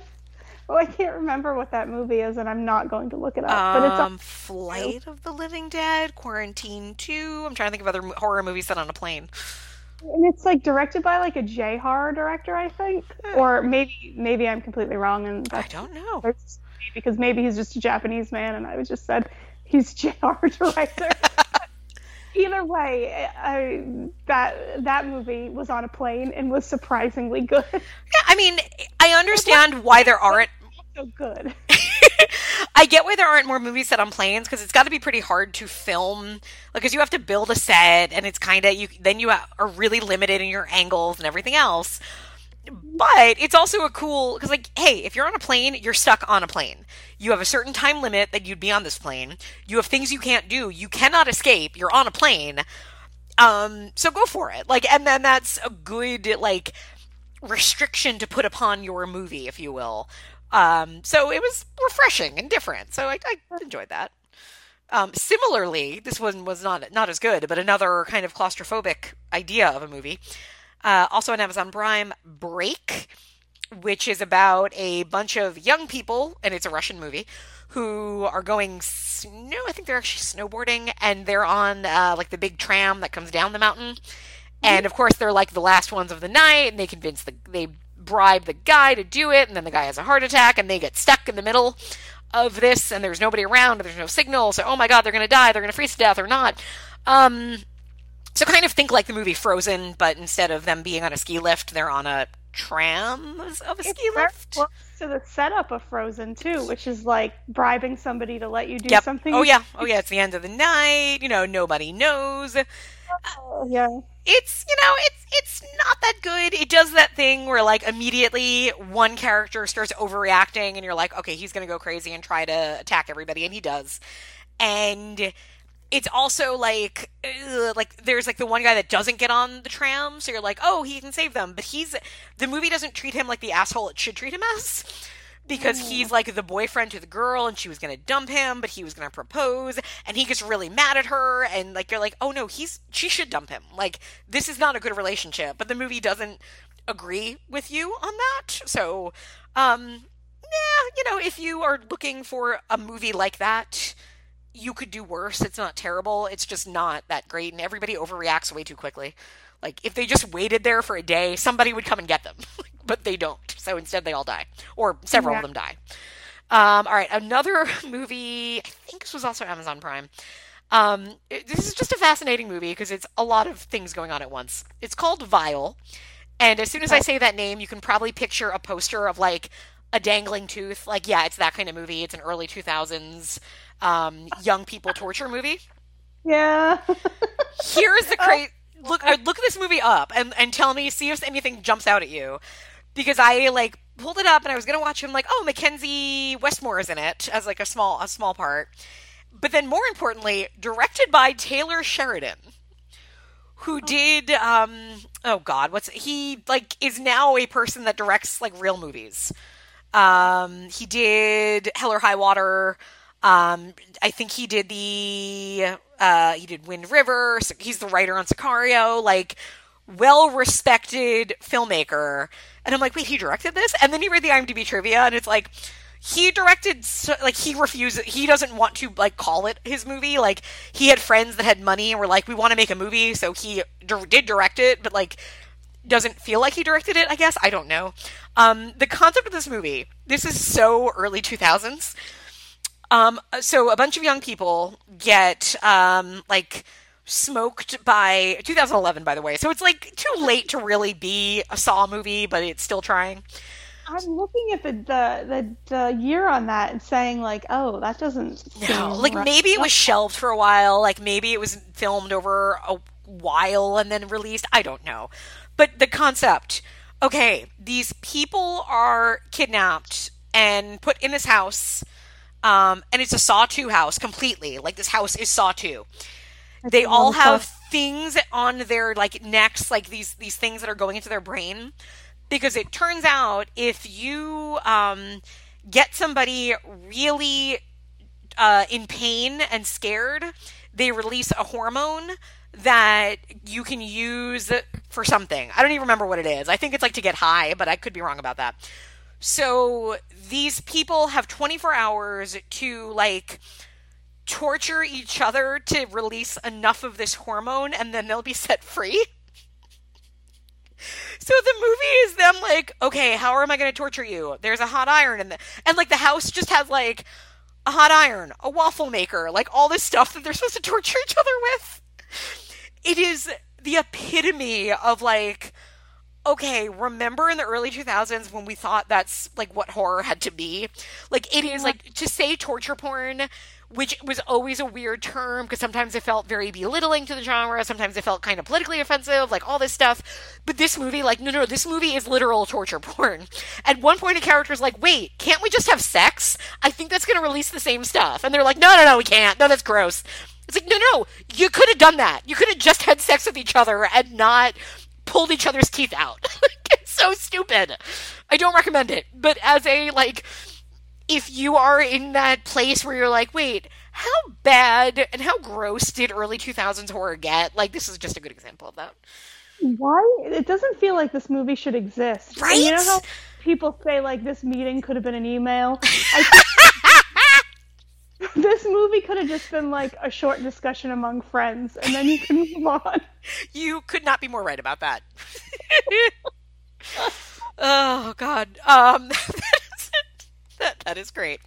All right, just a few more. A lot of these ones I watched on Amazon Prime, and now they have since left Amazon Prime, but they're on like Tubi or somewhere else. Apparently, Amazon Prime is really shitty to its filmmaker, to like independent filmmakers. Big surprise. All right, so this one was called The Dinner Party. Also kind of a torture movie, but from like 5 years ago. Low budget as anything. But again, clearly made by people that work in the genre and wanted to work together and tell this story. A young couple goes to a dinner party thrown by very wealthy people. It turns out they're luring people in and like murdering them and sacrificing them and eating them and all that. It's real. This movie is almost 2 hours long, which is really inexcusable. Wow. Yeah, it's like an hour 50. It has no right to be an hour 50. And it does those multiple other things as well. Yeah, man, like it does I'm thinking on it. I'm like, there are things I respected about it. Like all of the cast are also like the costume designer and the editor, and one of the actors is also the filmmaker, and you can tell like this was really made out of like love and enthusiasm. Like it really does. Again, nobody is phoning anything in. People are trying in this movie in every possible way, but it's way too long. It has interesting elements and then doesn't. It does that thing where it starts in the middle and then doesn't for no good reason at all. Probably because it's 2 hours long and the first, skinning of a human being doesn't happen until like 45 minutes in. So they're trying to tell you it's going to be okay. It tries to do something really empowering for women, which I appreciate. But to get there, they also have to have a character like, oh, she has trauma because she was raped by her dad. Like, and you're like, yeah, you didn't need to do that. Like, there's one character who's like, the reason she comes to these parties is because she's a lesbian and a necrophiliac, because when she was a teenager, her dad, who was a mortician, caught her about to have sex with a woman, so instead he made her have sex with a dead body, and what do you know, now she likes dead bodies. It's a whole thing. I'm not selling this movie, and I don't really want to, but it's not as bad as I'm making it sound. Well, that's pretty fucking bad. All right, a better movie was on Amazon Prime, Dead Body. A good example of a movie made for $5. And again, a movie made where everybody knew they weren't getting anything out of it, but tried. Yeah. It's a bunch of teenagers, and I say teenagers in quotation marks because I really thought the joke was that it was like their high school reunion. I did not realize they were actually supposed to be 18-year-olds. But so they are having a party, and they decide to play the game Dead Body, where like, oh, you turn the lights off, one person's a dead body, and you got to figure out who did it. And of course, like, people are dying. So it is a slasher, filmed like in the woods at night. And I thought the movie did it's the kind of thing where I'm like, this filmmaker I'm going to see again. Because I think he understood what he could and couldn't show, and did a good job of, kind of working with his limitations. And a flip of the other movie, this movie also starts, the opening scene is a woman running away halfway through the movie, but it works. Like, it actually, you're like, oh, no, that actually helps me during the movie, because in this case, that was a clue that's helpful, because I'm enjoying trying to figure it out. So again, not really good, but if you appreciate, like, low-budget horror with potential, I would recommend it. Also weirdly racist, but anyway. It does not understand how to work with Japanese people. But anyway. All right, 2 more horror films, then we'll take a break. The first one is on Hulu, and this was a recommend from our dear friend James. Look, you're going to make a movie called Killer Grandma. I'm going to watch Killer Grandma. It's about a killer grandma, Christine. I mean, I would hope it would deliver on the promise. It delivers. So Grandma, it's basically like The Bad Seed, but reversed, only it's about a grandma. Oh, that's 100% a movie that you would need to watch. Completely. And Grandma gets out of a mental asylum, I think. Like, the movie doesn't... Again, this is one where, like, it's a Lifetime movie. You can tell the commercial cuts and everything. But, like, they rush some things and slow some things down. It hasn't made up a lot of decisions about it. It's clearly changing its mind as it goes along. Because it's like, she gets out of this asylum and goes to visit her son, who's like, oh, hey, Mom. And you're like, does he think she's a murderer? Or does he just not like her? And it's unclear. And then, of course, she murders, like, 3 people off the bat. It's great.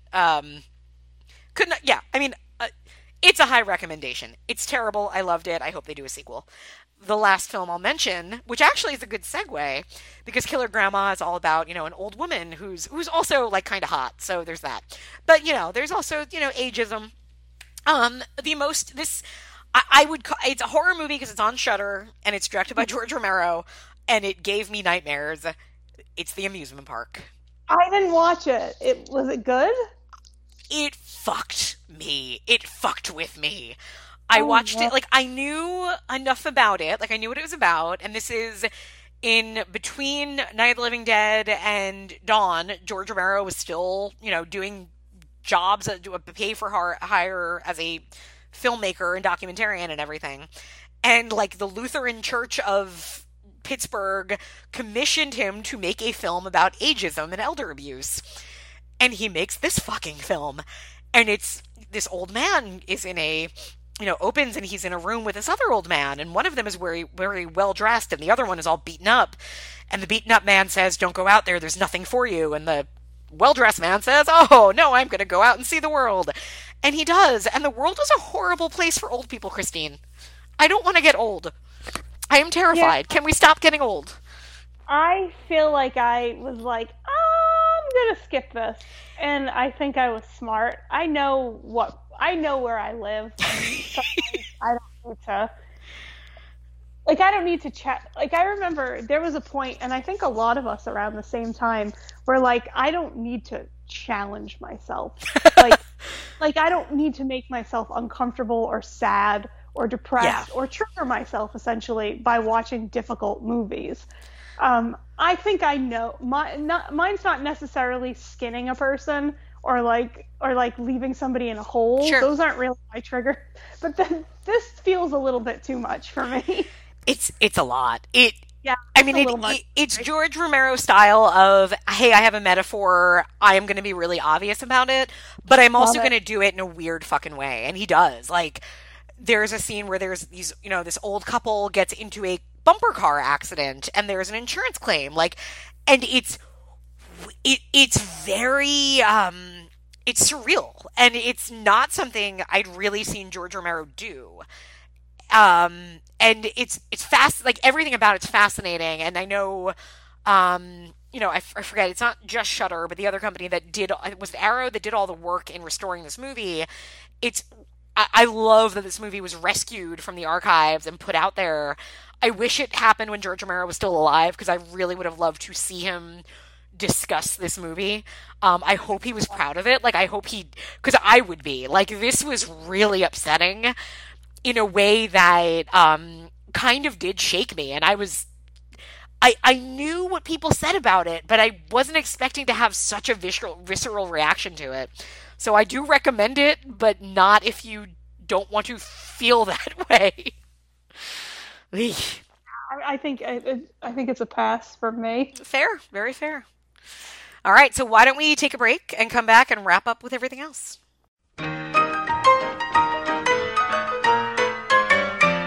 When you see the shape the world is in, when the way it is ain't what it's been, when folks just care for gold, thank God I'm old. When you take a gander at the news, when you hear the language people use, when no sweet songs are sung, I don't want to be young.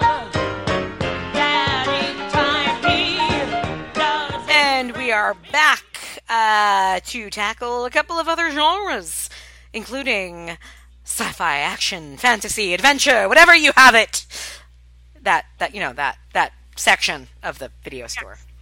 I think we both saw a major release that fits this category. Did we? What? Black Widow? Oh yeah, I saw Black Widow. Okay, I did too. Tell me what you thought about Black Widow. It was fine. Mm-hmm. It was fine. I think that it was a little obnoxious how they had to keep referencing the other movies, like a lot. And I think that this movie would have made a lot more sense if it hadn't been made after we knew she already died. I just feel like it might have been a fine outing, but for me it was consistently and constantly undercut by the fact that it was a prequel when it never had to be. It could have just been a movie, and it kept reminding me of Hawkeye, somebody I don't want to think about. Right? Yeah, and especially the ending. We were like, oh, that's what the next thing's going to be about? Like, I don't, of all the characters, like, there's a reason this is the last character to have gotten, like, that character would have been the only one without a movie. Like, because who cares? Yeah, and I thought Florence is never bad, ever. I think Florence Pugh is probably one of the best young actors working. And she was in Fighting with My Family, so we have precedents for how physical she can be, and I think her physicality is really impressive, and I think she's fun to watch. Oh, God. I can't imagine this movie without her. No, and when you put her next to Scarlett Johansson, it really highlights all the problems I have with Scarlett as the choice for Black Widow. I don't think it was a very smart choice, but it's what they have. And honestly, the amount of Black Widow stans that are just like Scarlett Johansson avatars and like, I get it. People really latched onto it, but as someone who has read comics and who does watch superhero movies, I just don't get that choice. It seems really strange. And through a lot of this movie, she didn't look healthy, and it made me sad. Yeah, I could see that. There were a few problems I had with it, like right at the bat. And one was, the whole, I don't mind watching like an out of time or prequel or anything like that, but you're watching a movie where the entire time you're saying, well, I know she's going to live because I know how she dies. Yeah. So any scene of putting her in danger has zero suspense whatsoever because I know she's going to make it. Then you have the whole, and this is all, sometimes an issue, but sometimes not. I mean, Rogue One is a prequel of a story that we kind of know that has stakes that we know how they end, but it's still really involving. Whereas this, like, the overall, a week after it, I can't tell you what the overall danger was. Like, was it nuclear war? I don't remember. It didn't matter, and it didn't even matter when I was watching it, because I knew we're still like 3 years away from the snap. So whatever happens in this movie means nothing. It's incredibly surface level. Yeah. The other thing that I really didn't like, and I know this movie is made to be a big, IMAX, action, sell toys movie. I hated every one of the action sequences that wasn't just a hand-to-hand fight. Because... What's that? They look like cartoons? The last one was, to me, I'm like, oh, they fly now. This is them flying. They fly. There is nothing, there are no human stakes to everybody being able to jump out of a plane and land on their target without any bodily harm. And what's really disappointing about that is, like, the coolest thing about Black Widow in this Marvel universe, to me, is, part of it is that, like, oh yes, it's the only female character we have. But the other part is that it's the only human being, her and Hawkeye. Right? Mm-hmm. So I always go back to my favorite moment in Buffy the Vampire Slayer, the series, in season 7, when, spoiler alert, season 7, Dawn figures out that she is not a potential Slayer, and she's sad about that, and Xander says to her, they will never know how much strength it takes to fight when you are not a superhero. Like, just this idea that, yes, you have werewolves and you have Slayers and witches, and they're brave and they're powerful and they're important, but we're not that, and we're still fighting the same fight. And damn it, that makes us pretty fucking badass. And that's what Black Widow is. Like, she is fighting alongside the Hulk and a god and a super soldier, and she is just a really well-trained person. And yet, in this movie, which makes points about that in the beginning, when they show her bruises, and Florence Pugh makes a comment about that, of how you have to, the Hulk doesn't pump ibuprofen after a fight, but you do.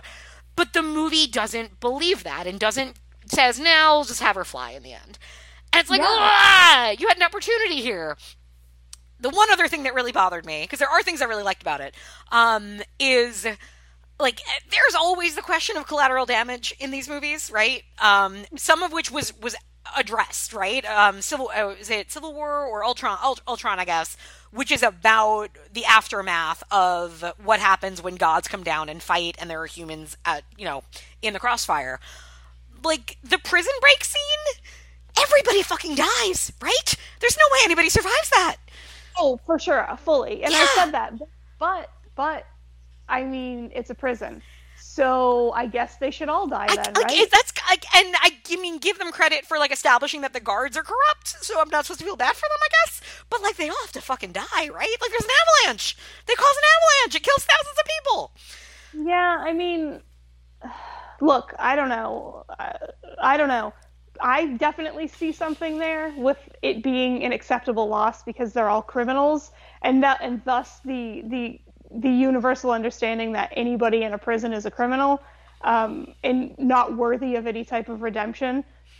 That seems to be Disney's shit, right? If you've noticed, Disney doesn't believe you deserve to be redeemed. The only way you can be redeemed is if you fucking die, as evidenced by the woman, the titular character in this fucking. It's very true. Yeah. So Black Widow did some shit. We've always known she did some shit. Guess what? We find out the extent of the shit she did. You know how we make sure everything's okay? We kill her. She dies. Yeah.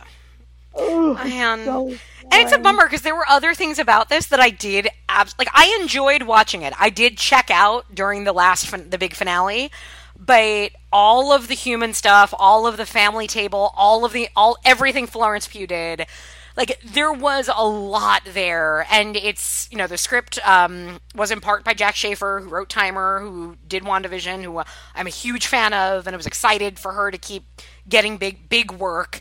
And I think you could see, you could kind of hear elements of her in the writing here and there. Overall, I did enjoy it more than I have a lot of the other Marvel stuff. And again, I would probably have done 3 out of 5 stars if I was rating it, because I did enjoy a lot of it.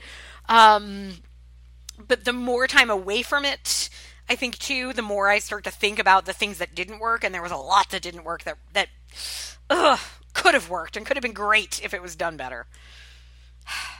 Yeah, I gave it 2.5 stars, it looks like. Mm-hmm. Yeah, so you're little below me. I didn't like it. There's a couple runs on Black Widow, the comics, that are actually decent. She's never been one of my favorites, but they failed to capture a lot of anything that made her interesting. The only character I liked and thought any of the humor worked with was Florence. I didn't like the Rachel Weisz character at all. I thought the bit with the pig was awful.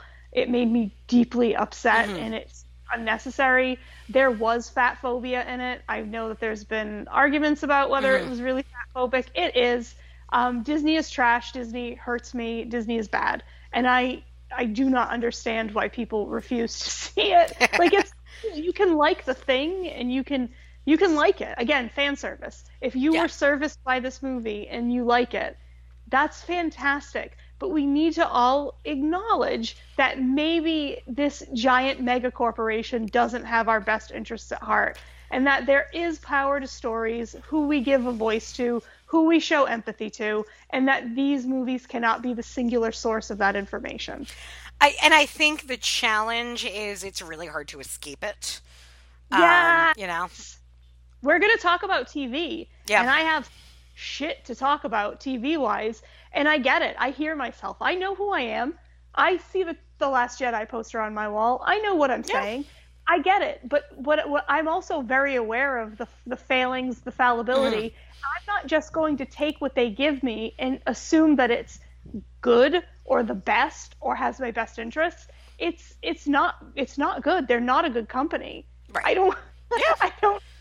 Let's be fucking real, everybody. And I'm not attacking you. You like Disney. You like to go to Disneyland. You're a Disney gay. You're one of those women that has ears for everything. You're a hot dude with a bunch of Disney tattoos. I'm not attacking you. You can like what you like, but we all have to have a moment to understand what this company currently is. Sure. Because it's not going anywhere, so. No! And it's so frustrating because I've lost friends about this. I'm not trying to hurt you. And I get that it's been so ubiquitous most of our lives that, it is people's personalities. You know what I mean? And like, I'm not attacking you or your personality. It's just like, we all have to be honest with ourselves. Yeah, well, I think there's always the questioning element, right? And that's true of anything. Like, you can enjoy, we were talking about this because of, in part because of Cosby stuff, right? Like, you could say, I never want to watch Cosby again. Good, don't watch Cosby again. I never want to give support to the man. Of course you don't want to give support, and don't give support to the man. But I recognize the show was this. No, you can't do that. Well, no, I'm going to recognize that the show is really important in a lot of ways. I'm going to say that this show was funny, and he was a good performer. No, you can't. Like, well, I mean, and it's very, to me, it always comes down to, and like, again, everybody has a different stance on everything. There are people that want to say, no, I can never, once a company or an entity has crossed the line, I'm done with them. I respect that. I don't always have that restraint. But I also feel, for me, I just always need to acknowledge it. So Rosemary's Baby is one of the most important movies ever made. It is one of the best genre movies ever made. I will never mention that movie or watch that movie without also saying, and it features a rape and is about a man who also committed a very similar rape. It's all, process it however you need to. But I think ignorance is the one thing I might judge. You could say, I understand what Disney is doing or Amazon is doing, and I don't care. But please at least understand what they're doing, or don't not listen to when people want to say, but do you know about this? Just listen. Yeah. Yes, if you just acknowledge that some people are saying, they're trying to reinforce stereotypical or traditional family values, and they're fat phobic. Like, just listen when people say this. If it didn't bother you, you should at least be aware of the potential insidiousness that's being slipped in. Sure. Yeah. That's all. Yeah. And you're completely right. Like, everybody, at the end of the day, if you still can sit down and watch Jeepers Creepers, I don't know if we're going to be friends, but like, if you refuse to acknowledge what those movies, that filmmaker, that franchise represents, then we're donezo. Like, it's like you can't live in the dark. Yeah. We're, especially in the internet age, where we're all connected. Yeah. Okay. Not in this time. Like, when you are working to not know. That's exactly. You've now it's now flipped. Yeah. Whereas you had to really work hard to find this information. Now you have to kind of work to not acknowledge it. Yep. And that's icky. Agreed. I can't wait to talk about TV. But we're not. Okay. So, other sci-fi action. Do you have more? I have 2 more. I have some more. Yeah. Okay. I'll go fast. Go for it. So I will mention this one because I actually I rated it kind of high and kind of enjoyed it. It's a movie I'm trying to click into that I can't. There it is. It's called Red Planet, and it's from the year 2000, and it's Carrie-Anne Moss. I think you mentioned this last time. Is it streaming somewhere? I don't know, but if I mentioned it last time, everybody, I've thought of this movie like once a week since I watched it, so everyone should watch it. It's Carrie-Anne Moss, and it's weird and on Mars, and I love it. Nice. So never mind. Let's skip that. Did I talk about 222? No. So 222 is a movie I watched because it's got that hot dude that's in The Flight Attendant, and also Game of Thrones. He's Dario in Game of Thrones. Oh, is he? Okay. Michael Huisman. Yes, right? He was on Hill House. Also, right? Yeah. He's the eldest son. Yeah. He's so hot. See, you know what's funny? I think he's handsome. But I have heard other people say what you're saying, where they're like, "Oh, he's got it," and I do not get that. And he was cast as Dario Naris on Game of Thrones, and that character is supposed to be like the hottest man in the world. And, it's one of those things where I'm just, I feel like in Ghostbusters when everybody is, drooling over Chris Hemsworth and Melissa McCarthy's like, I don't get it. No, what? I don't get it. That's what I feel like with this guy. He's good looking. But the raw sex appeal that other people get from him, I just do not get. I really got it in The Flight Attendant, which is strange. That show is good, and I like that show a lot. This has Teresa Palmer in it as well, who I am over the moon for. So I was like, okay, it's from 2017. It's got this guy that I like to look at and this woman that I think is just magnetic beyond belief. So let's watch it. Oh boy. I didn't like this. It's a man's life is derailed when an ominous pattern of events repeats itself in exactly the same manner every day, ending at precisely 2:22 p.m.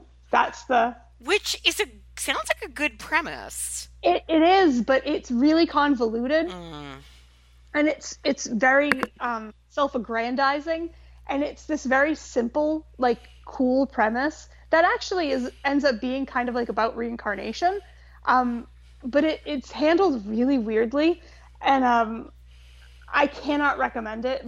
But if you do like these weird, like, premonition movies, like, that's why I watched it, because I was like, oh, imagine if it's like Knowing, the Nick Cage movie. Yeah. But good. Not that that movie's like overtly bad. There's like half of that movie is really good. Yeah, like, what if it's like really like serious and well done and contemplative and like cool? But it's not. I didn't think so. Okay. So that's not a recommend.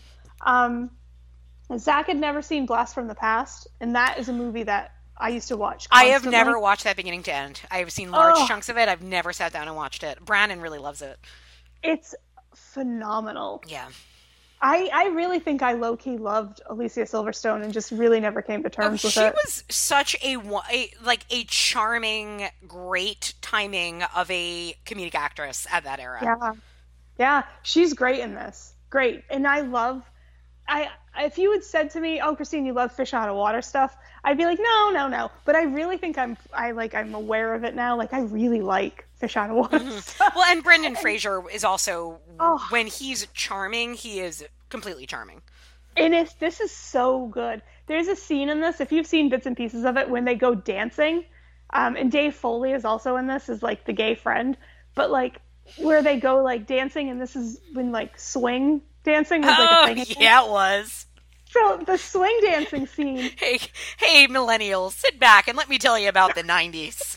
When for a really brief period of time, we thought swing was going to come back.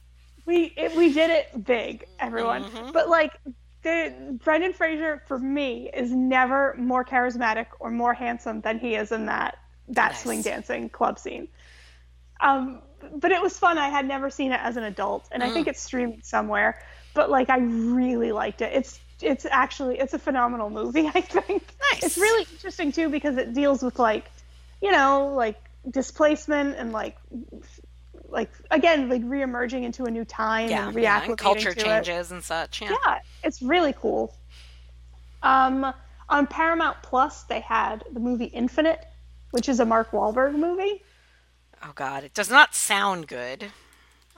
Well, I didn't like it. It's Antoine Fuqua, which, again, like, I'm not going to watch a movie just because it's his movie. But, like, there were things here. Like, I was like, okay, why not? Oh, it's a past life movie. It's a past life movie. Chiwetel Ejiofor. It's a good cast. Yes. Jason Mantzoukas. Toby Jones. This cast is ridiculous. The cast is amazing. Dylan O'Brien is in it. So Dylan O'Brien is, for me, like, the guy. Like, I think he's great, and I can't. He's the Maze Runner, right? Yeah, he's the Maze Runner. He was in Love and Monsters too, and like in my opinion, he elevated those movies. Like, he's a watchable actor who's also good, and sometimes it's tough to get both of those. Yes. But like, he's barely in this, and this movie is just fully Mark Wahlberg. Like, oh. Yeah, I'm good. And he's not good. And this is a past lives thing that should have been way more interesting than it was. It reminded me a lot of Gemini Man. Which I've never seen. But not good. But not good. As opposed to Gemini Man. Which, I mean, at least, I think Gemini Man was at least interesting. And we said action too, right? Yes. Those were my sci-fi kind of broken out. All right. There's something on here worth talking about. I watched the Paul W. Anderson, Three Musketeers. Okay, which I've never seen, but I feel like you're a big fan of. You really liked this, right? I loved it. Fascinating. It was so good. Mila is so good in it. Nice. Everybody's so good in it. Talk about a cast. Yikes, this cast. Everybody is so good in it. Everybody's chewing scenery, and I don't want to blow minds, but I think The Three Musketeers might be one of the best stories ever told. Okay. It's about, like, an outsider being completely, like, accepted into a group. And, like, it's really refreshing that there's not any of that, like, well, we don't know if you're... No, come on. You're going to help us and fight with us for good. It's really good. Oh, That is a good cast. I'm looking. You've got Till Schweiger, Luke Evans, Ray Stevenson. It's crazy. Yeah. It's like a who's Mads is in this? Yes. Wow. He wears, like, a big fur coat. It's so weird. I'm into it. You know how we all kind of went like, oh, Jupiter Ascending is, like, kind of weird and kind of good. And I thought it was. This is the same thing, in my opinion. Fascinating. Like, what is this weird-ass movie? Yeah. I liked it. I watched that Angelina Jolie movie, Those Who Wish Me Dead. It's okay. Like a fire movie. Any good? So I really didn't like it. I was very unimpressed by it. I think James liked it. Okay. If I'm remembering correctly. So because somebody I trust, like I really trust, liked it, I definitely do. I can't write it off. Like there's obviously something there, yeah. Just maybe but not for me. Yeah, okay. I was very lukewarm on it. Got it. And let's see. I watched Miss Congeniality 2. Not as good as the first one, but still good. And then Gunpowder Milkshake. I watched that. My mom keeps telling me to watch it, so I will watch it for her. What did you think? I thought it could have been a lot better. That's a shame. But it was still okay. Okay. Like, it was still fine. I still had a good time watching it. Karen Gillan is, for me, the reason I'm going to show up. Mm-hmm, sure. That little girl in it that was in that spy movie with Dave Bautista is in it, and I think she's great and she's fun to watch. Like, there's so much there, but the story didn't fully connect for me. Mm-hmm, got it. But it's a visual. It's fun visually. Okay. I will probably get to it by the next time we talk. Yeah. And that's it for those for me. All right. The only other things that fit this category for me, on Netflix, I watched the movie Awake, so I forget who directed it. It's funny, much like A Quiet Place, I thought this movie was based on a book that I read that had the same premise, but it's not. So the concept of Awake is that something has happened, there's like an electrical surge, and nobody can go to sleep. I saw this trailer, and I was curious if I should watch it. Oh, boy. It's not terrible. I think the problem was, it's a really good concept, and I read a book called Sleepover. I think it was, forget the author's name, but it was, if you look it up, it's a good read. It's called Sleepover. Not the best written book, I think it was like a self-published book, but it's the same concept, but it's done like World War Z style, where it's told from different times during, like, and in the book, it's a plague where nobody can sleep, and it's over the course of a few months how eventually they fix it, but for months, millions of people die, the power goes out, planes can't fly. Like, what happens if you cannot sleep? Because that means nobody can be trusted with machinery. Nobody can be, you're not making decisions. Some people just go into zombie mode and, like, all of this stuff. So great concept, rich concept. Read the book. Awake it's Gina Rodriguez. Gina Rodriguez? Yeah, for some reason I always want to say Gina Torres instead of Gina Rodriguez. Two very different actresses. They just have the same first name, and I get them confused. No reason to do that. She's a mom, she's a former soldier and former addict, and she's got 2 kids, and this happens, and she's got to protect, and one of her kids can sleep, which is like, that means you're the answer to our problems, except... Gina Rodriguez used to work for like Jennifer Jason Leigh, super evil doctor, and knows that, oh no, they're going to torture you and like pull your blood and do all this terrible stuff, so I can't, blah, blah. So basically, nobody can sleep. They're trying to get from point A to point B, trying to escape people. Prisoners get loose. Like, it's a shame. It feels like a really squandered It's premise. a completely squandered premise. Completely. 100%. Yeah. Because it's such a good premise. And it's like an upsetting premise, right? Because imagine it. And there are moments that are done well. Like, there's a moment where she has to like get a code, like a 4-digit code, and she knows, and the movie has told us that, hey, you know what gets really hard when you can't sleep? Memory. So she keeps saying it out loud and saying it out loud, and you hear her saying it wrong and saying it wrong, but then she gets to the door and she types it incorrectly. So it's like, ugh, even like the little things you're not doing right. Like, I cannot recommend this movie, and it upsets me because I also like would say like, oh, but if the concept sounds that good to you, then sure, watch the movie. But I'd love for somebody to just take the same exact concept and just make a different movie of it, because there's a better story to be told.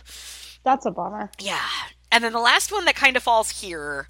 I don't know where it falls, but I'll put it here. So I was going to skip this movie because this is a case of like we all have those different like filmmakers and authors and storytellers that we outgrow in a way.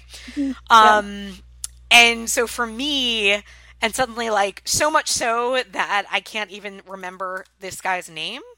What the hell? It is Charlie. I say as I go, and Charlie Kaufman, because I was going very slowly on IMDb. Charlie Kaufman. Oh, did you watch that one movie? I'm thinking of ending things. I really want to watch this because I feel like it could be really good, but I'm also really disappointed or really concerned that it's not going to be good, and then I'll be disappointed. I don't know what to say, because I did that thing that I know I should never do, but I wanted to do it in this case, because I was going to skip this movie, because if you, like, it just seemed, because Charlie Kaufman wrote Being John Malkovich, like, was that filmmaker that I was like, oh, his voice and everything, and then I watch enough stuff, and I'm like, but I think he kind of has a weird thing with women. Like, I think he's one of those guys that's just, like, all of his stuff is very, or a lot of it, rather, like, Synecdoche, New York, Eternal Sunshine, like... Yes, men are the victims. They're the eternal it's like, women. There's all these women are so wacky, and we can't understand them, but here's this really boring... unexciting, I mean, John Cusack and Being John Malkovich character, right? It's like that epitome. Maudlin men. Right, and the story it's his story. Every time it's his story. And I'm thinking of Ending Things is, like, 100% that, because that is the and I, like, to say any more gives away a lot, but, like, oh no, this movie is entirely that, which is why I didn't want to watch it at first, but then a friend convinced me to read the book, and I'm like, oh, this could be transformative, because this is about that. Like, and both the movie and the book are about that idea of being an unexceptional man and what it means to be with a woman. I still don't recommend the book. I do. I would probably suggest you do the reverse of what I did, and you watch the movie first and then read the book. Okay. Although having said that, like, the problem is so I didn't know anything about it, and I read the book, and the book is weird and scary and surprising, because it just, it's a very unusual book. And, like, the storytelling is odd. It gets really tense, and you don't who is telling this story. Like, there's so much going on in the storytelling, which is why I think, like, you as a writer should read it, because I think you'd have a really interesting point of view on it. Mm-hmm. The movie, so I watched the movie, obviously reading the book, so I knew stuff that happened. And one of the problems is, watching the movie, I thought, oh, but it's obvious. Like, to me, the movie shows its hand very quickly. I don't know if it intended to do that, or if I only saw it because I did read the book. To me, watching the movie, I was like, oh, how would anybody not see some of these things? But I don't know, it's worth, like, I don't know if I think it's good, I thought it was a really interesting exercise to do. So I think there is something to get out of it, but I don't want to say any more until you watch it or read it, because I don't want to sway one way or another. So when you get to it, I will go more into where I land on it. Okay, yeah, I definitely was interested in it. I saw the trailer before I realized what it was, and then once I realized what it was, I was like, oh. Right. Because for me, Schenectady was a bridge too far for me. Yeah. So, then I was like, oh, I don't know about this. But I am still interested. And then when you present it as kind of like an exercise, that's always something I'm really going to be interested in. Because it's a hard book to it. Like, reading that book, I was like, wow, how would you adapt this? Because there's a lot of things that make it very complicated. And that's why I was like, I'm not surprised, though, that Charlie Kaufman would want to, because it feels fitting to his sensibilities in some ways in that way. But and I don't know if he got it or not. So I don't know. I want you to go through them and then come back to me. Okay. Cool. All right. In drama, I have 3 dramas. Do you have dramas? Pardon me. I'm very phlegmy. Let me look real quick. Oh, I do have. Okay, yeah, I have something to mention here. So I will just talk about this, I guess. So I watched a movie called Judy and Punch. I think I have heard of it. Tell me more. It's about those puppets. Those Punch and Judy puppets. It is directed by a lady and maybe co-written. I don't know. I can't see written very easily. And it's Mia Wasikowska. I don't know how to say her name. Did I ever tell you that story where I was in the car listening to NPR and they had an interview with somebody and I was like, wow, she's really great. What movie are they talking about? Who is this? And they kept saying her name over and over again. And I was like, who is this? Who is this? This sounds great. And it's actually Mia, last name I don't know how to say, who's in Judy everything. Yeah, but she's in the Alice in Wonderland's movie. Yeah, oh yeah. Stoker. Yep. But she was talking about the movie Tracks that actually is with Adam Driver. I've never seen it. But I am shocked by how her name is actually pronounced, and I don't know what it is. But anyways, she's the female lead of this movie, and it's basically like a historically inaccurate, but like historically placed in time, but not accurate at all. Got it. But it's about the man and the woman who made the puppeteering of these puppets popular, and yeah, it's like really feminist and really aggressive and really funny and kind of mean and a little dark. I liked it. I think it could have been better for me. Like, it could have been the perfect movie, and it wasn't. It was just a movie, but it was really good, and I think Mia did a really fantastic job. Like, she elevates it into this really empathetic, rich place, and it deals with like the outcasts of this town too, and that they are viewed as like witches and people to be hung and attacked, and all they are just different. And I will always like that actual recognition of what happened historically. Sure. So like I liked it, but like it definitely could have been better. It could have been paced better. It was filmed fine, but the blacks were too black. The dark, it was hard to see anything, and that's never fun. Sure. But like I do recommend it. It's Judy and Punch. I'm intrigued. I'll look it up. It's on Hulu. Somewhere. Hulu. It's on Hulu. Yeah, yep. I forget what we watched it, but I liked it enough. Nice. And I think that's it for. We will rewatch Phone Booth, but. I am really curious if you. I feel like weirdly this is like one of those random movies that you would have watched as a kid. Reversal of Fortune. No, what was Okay. that? Oh, it just seemed like the kind of movie that, like so random that you would have had a childhood experience with it. So Reversal of Fortune is the movie that Jeremy Irons infamously won his Oscar for, but when he accepted the Oscar, he thanked David Cronenberg because he thought he should have won for Dead Ringers. Oh, weird. It is a real life. It is I forget who made it. A director who made other stuff, but not an overly named director. It is based on a true story of this man who was married to a very wealthy woman who's played by Glenn Close, and she ends up in a coma. All signs have pointed to him as having tried to kill her. Her two children hired a private investigator to basically gather evidence and bring it to the cops. And he was arrested and went on trial and found guilty. And then in real life, and this is very, very much, I think, pretty accurate, he went to Alan Dershowitz and said, I'm innocent, defend me.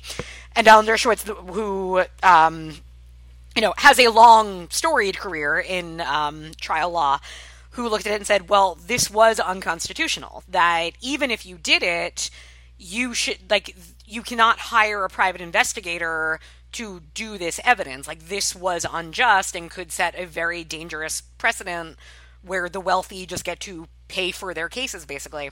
So it is a court movie. It's an interesting way of telling the story because it's narrated by Glenn Close, who's in a coma, and in real life, this woman was in a coma for 28 years after this movie came out, which is crazy. And nobody ever found out if he actually did it or not. The movie doesn't really make a decision. Alan Dershowitz, the entire movie, is like, I don't like you. I think you might have killed your wife, but my job is to defend you because you were unjustly convicted of it. So it's very interesting, and Jeremy Irons is great. He's playing it as, a very wealthy, very unlikable man. There's a lot of before they were famous people that pop up in there, Felicity Huffman has a small part. I forget who, not Mercedes Rule. Who do I always get with? Oh, Annabelle Sciorra is in it. It's a good cast. It's a good court movie.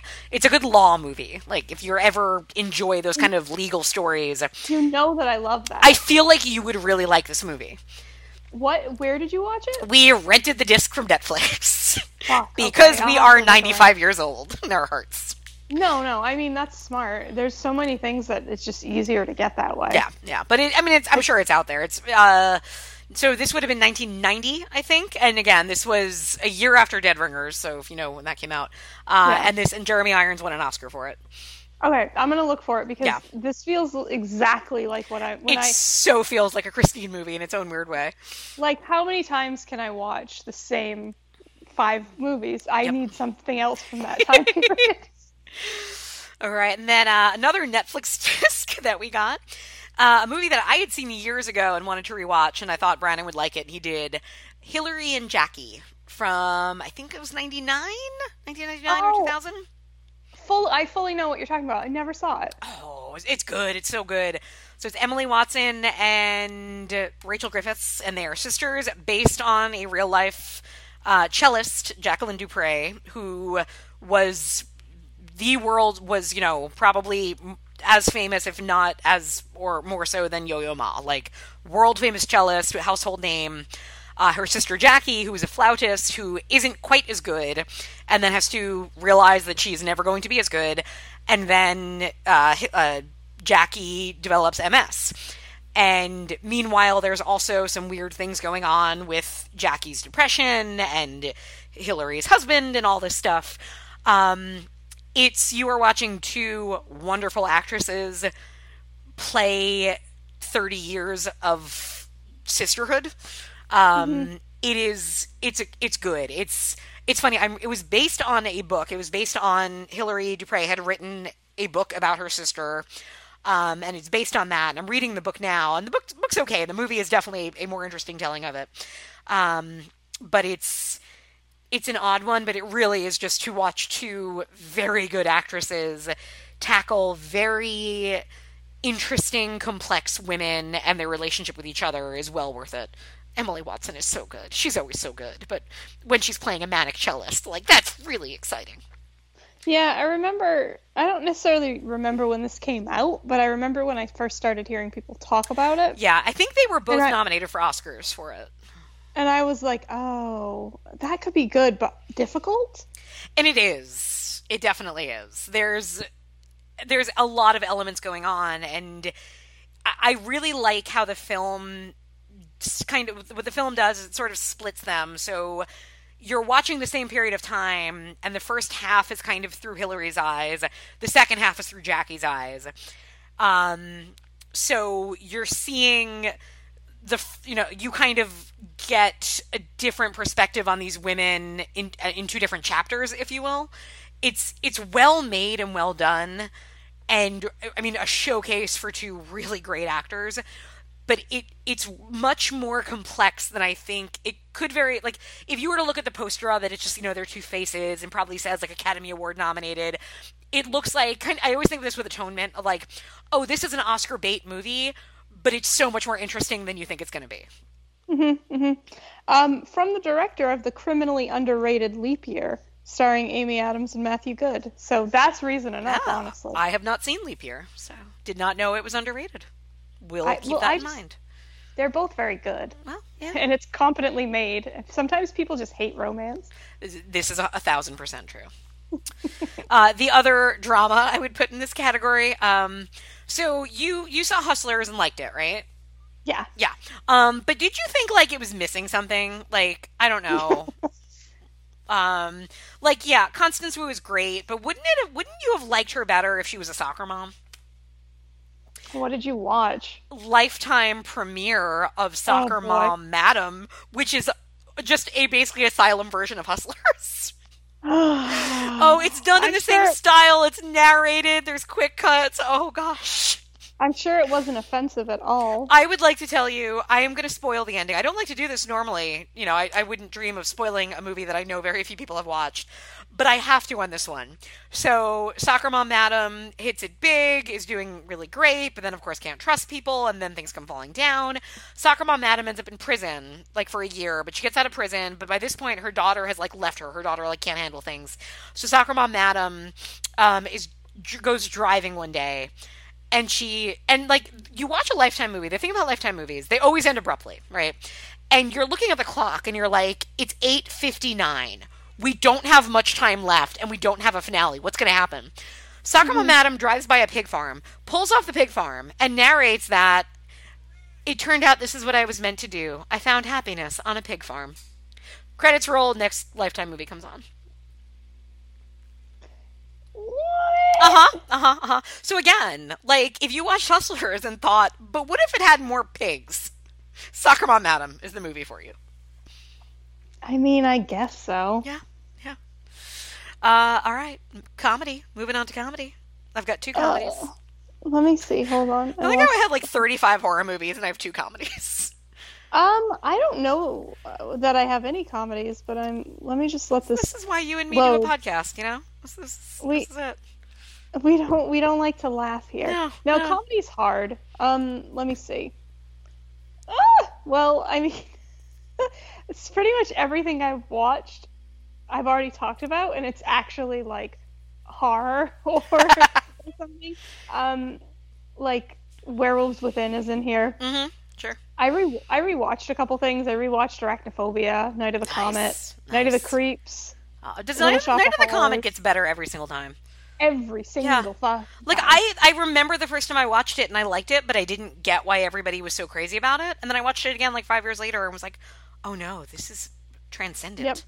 Yeah. Every time it's better and better. Really Zach had never seen it all the way through, so we watched it. I rewatched Jumpin' Jack Flash again because it's honestly one of the best movies ever made. It's not streaming anywhere, right? I don't know. I think we own it at this point, but it's killing me that I haven't seen that. I don't have any comedies, but I will say for some reason Cruella is showing up here. Did you watch Cruella? I did, but I don't think it's a comedy. But I did watch Cruella. I guess I liked it 3 stars worth. There's a lot to like in Cruella. I wish it could have just been like a cool movie about like a radical girl who loves fashion and loves spectacle and who's weird and aggressive and not about a lady who ends up Wanting to killing murder Dalmatians. puppies. Yeah. Yeah, like it's weird that they needed to do that. Mm-hmm. I think there's like a really cool story there, and I think that if I had seen this as a girl, I would have potentially really latched onto it. But I don't know. There's just the need to make it be an origin story takes away from it for me. Okay. But I did watch it. Interesting. How do you think Emma Stone was? I've heard mixed things. I think she's great. There is a part towards the end where like I was just watching her almost crying, not because I was feeling like, not because I was relating to the character, but because she was selling it so well that like, even though I didn't feel like I got why she was upset, I was like, oh, but she's so upset and I believe her so much. Aw. So the comedies I have, one just came on Hulu, Barb and Star Visit Del Mar. It was so It's good. so much fun. It's just sweet. It's funny. It's goofy. It's stupid. They're great. I will say, watching it, I said something to Brandon after because we had been like talking a lot about Marvel movies. I said, I'm like, watching this makes me realize how good Chris Hemsworth is. Because is it Jamie Dornan or Jamie Doonan? What's his name? Jamie Dornan. Jamie Dornan. His character is great in this and gets a lot of laughs, but I'm watching it and I'm thinking, I should be laughing a lot harder at you. Like the way I was at Chris Hemsworth in Ghostbusters. Yeah, I get what you're saying. I think he was really good in it, and I really liked what he did, and I thought he really committed to it, but I get what you're saying, for sure. Like there was like an element, like, it felt like you're not a natural comedian. Like the movie's making it work, I think. And it didn't like... Yeah, but I think it could have been even funnier with somebody else in that part. But no, I agree. You're like right. A James Marsden in that part, I think would have been like, oh yeah, you know how to push it a little further. Do you know what? I might have even said that.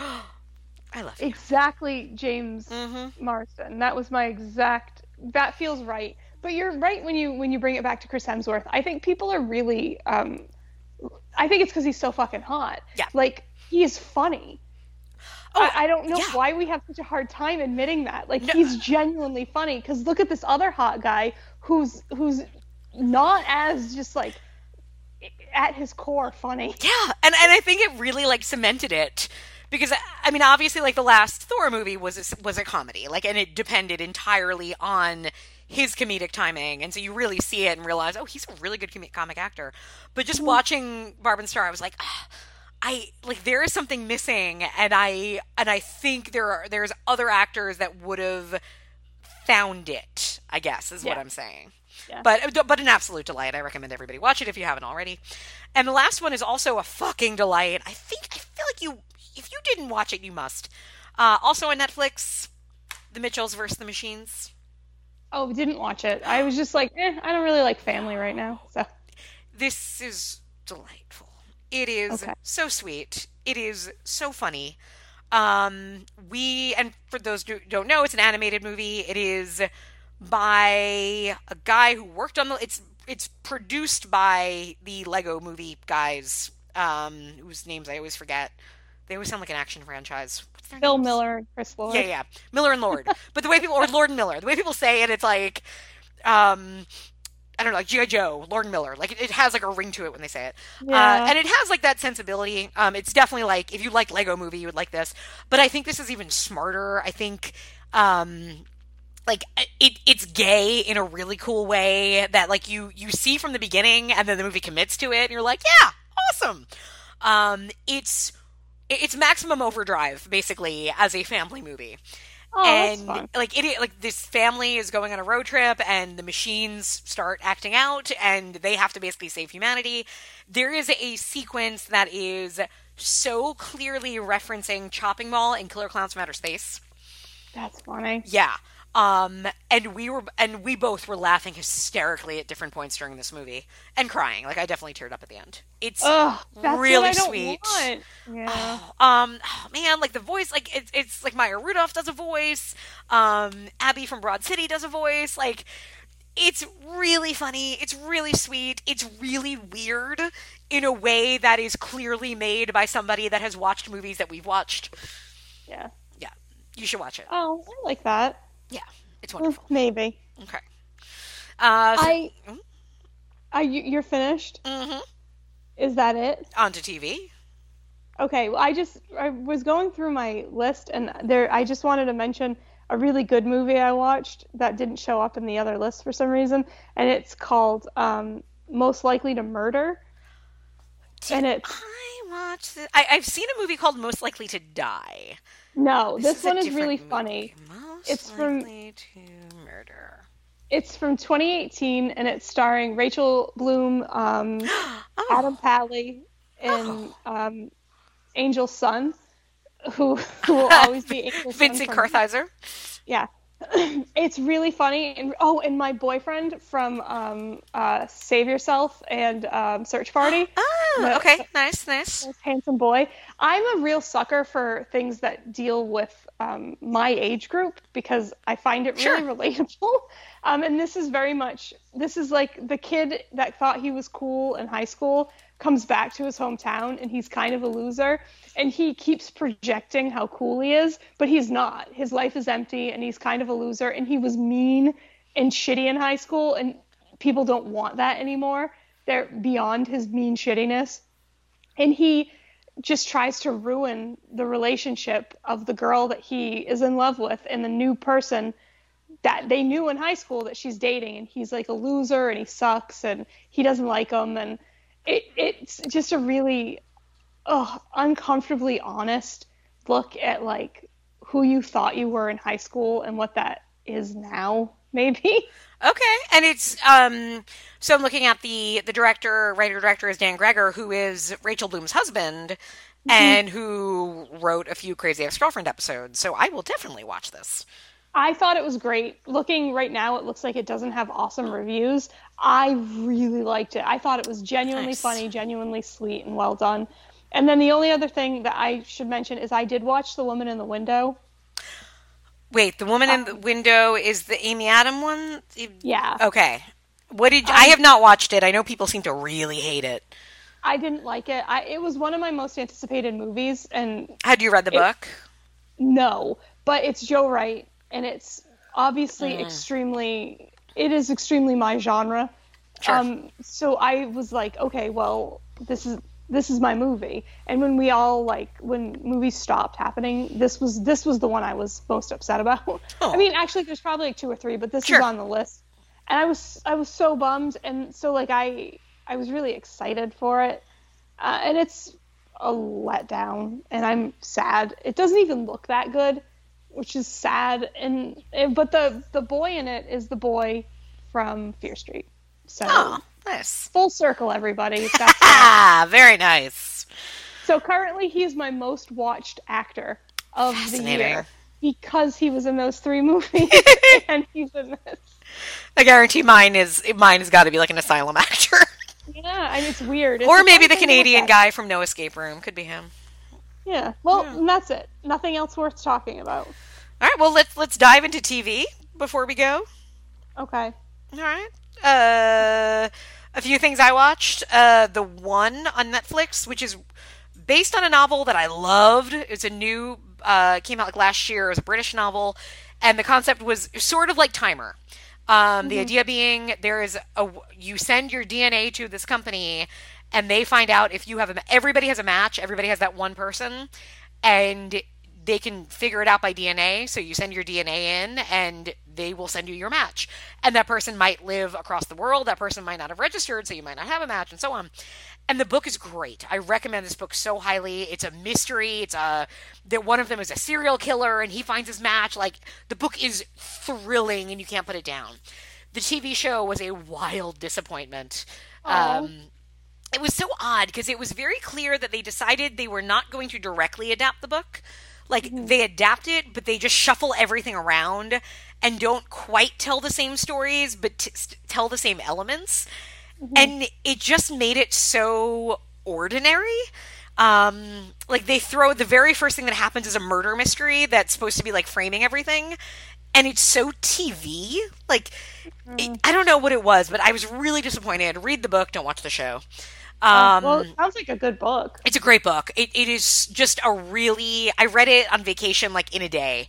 It's just a really well-written story that just, like, everybody's chapter, you're like, ooh, it's this person. Ooh, it's this person. High recommend. As a book, not a show. Upon your advice, I did indeed watch American Horror Story 1984. I love it. What'd you think? I enjoyed it. Far more so than... I stopped watching American Horror Story a while back. This did feel separate from those. It felt fun. It had energy.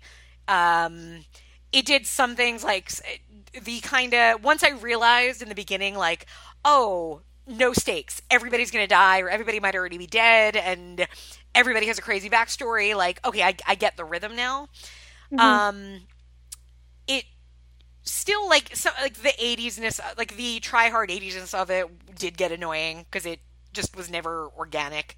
But overall, it was fun. I enjoyed it more than I thought I would, I will say. Yeah. I went to rewatch it, and then I was like, no, I'm going to give it a little bit more time. Yeah. Well, especially after Fear Street, too. And then the last TV I'll mention, because thanks to somebody, I was able to watch something that I'd anticipated and then didn't care about because everybody hated. You know it. It's The Stand. Oh. So I watched all of it. I talked about that, right? You did, but not with. But I couldn't give you any feedback on that because I had not watched it, and I have now. Oh boy, what a fucking mess! What a mess. So here's the thing: like, it's not The Stand's fault that they were filming and then just about wrapped up, and then a pandemic hit, and then we end up watching this show during a pandemic. But it is the show's fault that I'm watching a show about a pandemic, and I haven't learned anything new. Like, anticipate something. Like, I think they did one thing right. I will say there is one thing the show did that I thought really was a strength, and that was the character of Harold. I thought that because I don't think the original miniseries understood him or used him well at all. And I think he is a bigger part of the book. And this show gave him, like, you understood him. He's a very current character in that he's basically an incel, right? Yeah. He's this internet kid who's really smart, but isn't nearly as smart as he thinks it is, and everybody hates him, and of course they do, because he's kind of awful. And even when there's one woman left in the world, she still doesn't want to sleep with him, and you understand why. And I thought they took you through all of that. I thought the actor was great. The casting on that was really phenomenal. Yeah. Because he's in that Empty Man movie. I don't know it. I think it's called. Completely different character. Like, transformative. Yeah. He's good. Great. Like, as an actor, I thought he gave a great performance. Yeah. I loved that they gave him the arc, right? They let him go every which direction, and the shame was I still have 2.5 episodes without him, right? Like, when he's gone, you're like, I'm still supposed to care about anything. The rest of it was what? Whoopi Goldberg was a non-entity, and I had read a lot about how she didn't want to play Mother Abigail like the way Mother Abigail is written, because it's kind of a very reductive stereotype of a character. Yeah. That's great, but I have no fucking idea who Mother Abigail was in this telling, because I got nothing from her. The out-of-order sequencing was just stupid. Hated it. Did nothing for it. It hurt it. It hurt it, you're right. Completely. It hurt it. It undercut everything. Yep. The strength of the story is watching everyone grow and change and embrace their new roles. If you never go on that journey, what was even the point? Yeah. Especially, too, because the way it's done, it's almost as if at first you're like, oh, chapter 1, so episode 1 is Harold. Oh, that's interesting. Episode 2 is going to be Larry. Okay. And then that just goes away completely. Yes. Like, the idea of Ray, like, recasting Ray as an indigenous woman is a cool idea, except they gave her nothing. Except one joke about basically being an indigenous person, and they go there, and it's stupid. Angelique, I'm sorry if you liked it. I didn't, okay? She wants to She's talk very, to me. very... I think she just thought Alexander Skarsgård's cute, I think. That's what it came down to. Yep. Like, and he was fine, but he didn't, like, he could have... I thought he could not have done better, but he could have done better with better material. Yes. I liked that they didn't make... I think a big mistake of the original miniseries, was combining Nadine with Rita, because it doesn't make sense, because then you never believe that Nadine was a virgin, quite frankly. Yeah. And I thought they sold Nadine better. I liked Amber Heard. I thought like, okay, they've gotten the haunted quality of her better. And I thought some stuff worked with her after. Larry grew on me. At first I thought this is just wasting time. I don't even get why we're doing his story. And I still kind of feel that way. I don't think they started him far enough back to have gotten him to a point. But his performance really grew on me in the end. But it just, so much of it was just, man. Like, Fiona Dorff was there, and I liked that she was there and got to wear cool clothes. The ending was the step-up fiveness of it all.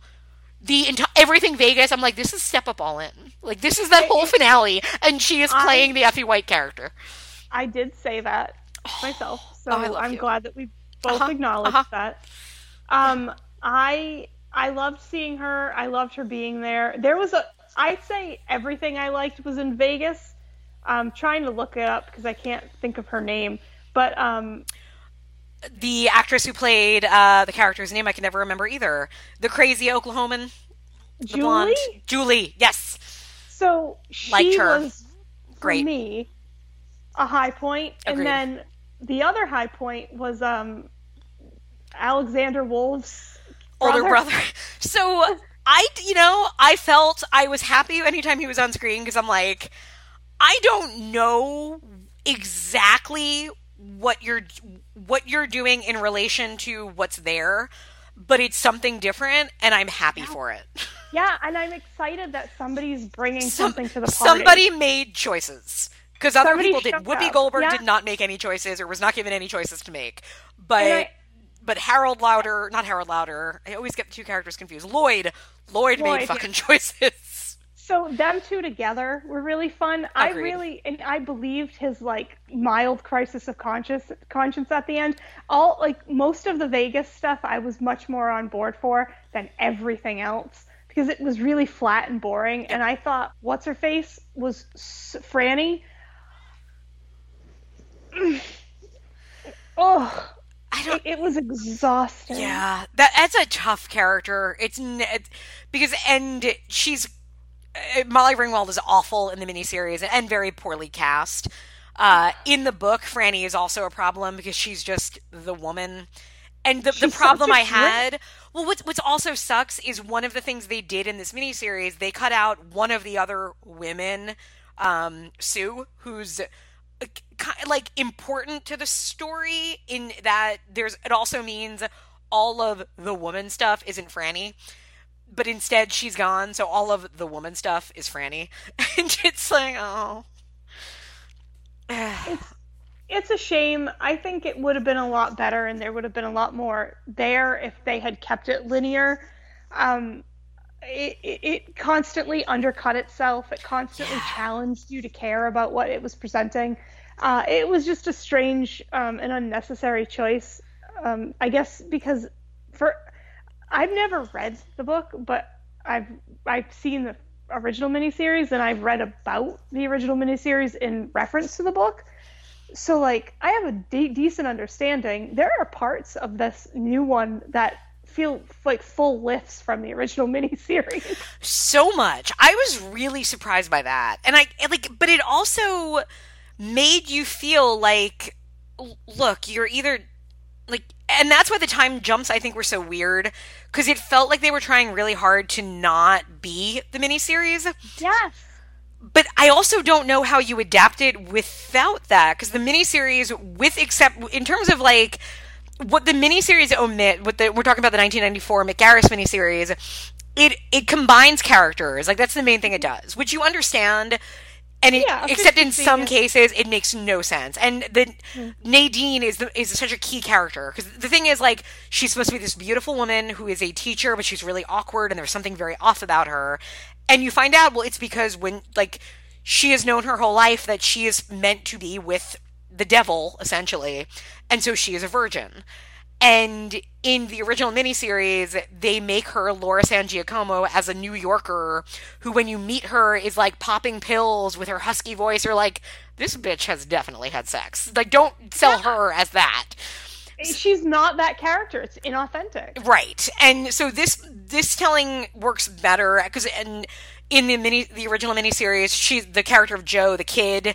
They don't pair them together. So in this one, it is, and it makes sense that she has this connection. Like, I thought they told her story much better than they did in the original, but it's still. Yeah. And again, I don't know how you do it without really breaking it. And I don't think anybody is willing to do that with a Stephen King property because, well, when Stanley Kubrick did The Shining, Stephen King got mad. So if you ever want to work with Stephen King again, you can't do that. Yeah. Yeah. Oh, weird. I know. I'm glad you watched it, though. Me too. I've been so curious, and little surprise in the end. Oh boy. Yeah. But I want to hear your other TV watches. Well, I finished Cruel Summer. Okay, overall, where'd you land on it? I still have not watched it. Loved it. Interesting. It was phenomenal. So there's I guess there's 3 lead actresses.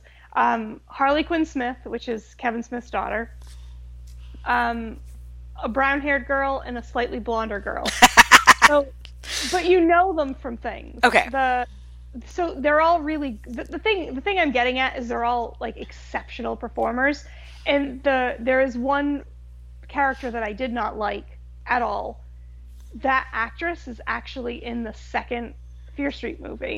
Oh. And she's phenomenal. And I went, oh, it was a choice. She's dislikable on purpose. And if you can fully embrace that, boy, that show is a wild fucking ride. It's upsetting. It is, everything is handled really well. It's about grooming and gaslighting and how much blame we will allow ourselves to accept for things we had no control over. It's beautiful and wonderful, and there's going to be a second season, so you should watch it. Interesting. Okay, I will. I promise I will. And everybody was like, that last episode, oh wow, truly. Big oh wow. Oh man, I loved it so much. I got goosebumps just thinking about it. I thought it was so good. It was really good storytelling. Nice. Very nice. Yay. I watched other stuff. Oh, I started watching Evil, which is a show. Okay, I watched the first episode of that. Somebody at work kept telling me to watch it. I haven't gotten very far. Does it get more interesting? Because I thought the first episode was okay. It was okay. So I'm still kind of like in the okay, but like it's very watchable. It hits a lot of TV tropes that are kind of like low-key comforting. And James suggested it, and he had described it as like X-Files but with religion. And the second he explained it like that, I got it. I could see that. Yeah. And I was like, "Oh, I know what this show is, and I know what my level of investment can be." Okay. Yeah. And that's really helped me. It does some really cool things. And occasionally it's a little like procedural and rote and boring. Which I don't mind having more shows like that because I feel like and hey, I'm still the world's biggest Law & Order SVU fan, and there are less shows that I can do that with because every show now is made as a potential miniseries, long arcing story. Like, sure. I like a procedural, and they don't make them anymore. Yeah, I would say if you're at all interested, maybe stick with it. Yeah, I might get back to it. Every time I'm like, I don't know, it'll zag on me just enough where I'm like, whoa, okay, I'm interested again. Well, and something, like, I like the core cast of it, because I love the lead actress was on Manhattan, a TV show that nobody watched that we did, that we loved. And she's great. And I like the continuance of when Mike Coulter is on things and everybody acknowledges how fucking good looking he is. Yeah. Because on Luke Cage, that was like a constant joke, was like, every time Luke Cage walked in, it was like, oh no, everybody would stop and be like, wow, he's fucking handsome. And I appreciate that, because I don't want to live in a world where we can't acknowledge, like, where that's just normal. Like, no. Mike Coulter is not a normal handsome. He's a ridiculous handsome. And in the one episode I watched, like, everybody was like, wow, he's really good looking, huh? And it continues because he's this priest, not necessarily a lapsed priest, but he's this priest, and he's always wearing like these vests and these sweaters and these button downs that are tucked in, these pants. And I'm like, can we all talk about like, yes, let's accept that this is not normal. I used to really like how Big Little Lies did that with Nicole Kidman and Alexander Skarsgård. Every character acknowledged that they were beautiful. And I'm like, thank you. Oh, look at them. Yeah, thank you for not making me feel like this is a normal way to be. That even, like, Reese Witherspoon is like, God, I wish I looked like you. Like, right, we all do, right? Okay, good. Okay, just making sure. Yeah. And it worked, too, because that's literally part of the plot totally. Of that. Yeah. You know, what we believe, what things look like isn't how they always are. Yes. But I think it's good enough to continue with if you're interested.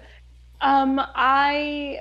The only other thing I can think of that I finished or that I want to talk about is Loki, which we have not started yet. We are going to soon. We were pacing it between different seasons of things, so that is the next show we're going to start. So don't go into too much detail, but give me your thumbs up, thumbs down. I think you're a big thumbs up. To you. Oh, you're too good. It is a thumbs up. It is. I was very slow to allow myself to be on board. Okay. The first episode for me, this is not a spoiler, but for the first episode for me was too much of a rehash of things we already knew about. Okay. And, I understand the need to kind of like get everybody on the same page, but like to me it was a little aggressive, which is fine. I pushed past it. I think it was somewhere around maybe the third or the fourth episode. It blew my fucking mind. It was everything I wanted. It was fantasy and romance and beautiful colors and sweeping gestures and action, and it was a fairy tale. Nice. And I was like, oh, I didn't realize that you were doing this. I didn't know that this was what it was going to be. And then by the time, like, you know how, like, you watched Scarlet Witch, right? Yes. WandaVision, yes. Sorry. Or as I call her, Scarlet Witch. You watched Scarlet Witch show. So, like, you know how everybody leading up to the end of that was like, this is how it's going to end, and this, that, and the other thing, and it's going to be the lead into this. And it kind of wasn't the lead into anything. Mm-hmm. Like, I kind of approached Loki like, well, this isn't going to be the lead into anything because none of them have been yet. So why would this one? And, like, I'm really happy with the scope of it. I'll just say that. Nice. Okay. Good. I want you to watch it. We're going to. Because I want to talk about it in context of Star Wars with you. Ooh, okay. All right. We will. We both have so many assignments now. I know. So when we meet again, we will. Yes. Okay. We have to compare notes. So we should have like a spreadsheet with like checking off tasks and everything. I know, but I'm curious to hear your take because I've seen that a lot of people like it, and I hope that you like it, but I would like to know why you liked it because I don't think I liked it for the same reason other people did. Very nice. Is there a lot of people flying? No, I think for as fantastical, I'm giving you a real answer to this. For as fantastical as this one is, it still remains more grounded than that Black Widow movie. Okay, cool. I like hearing that. Which is weird. Right? There's magic. There's magic in this. It's about gods and magic. It's Loki. Yeah. It's the Loki show.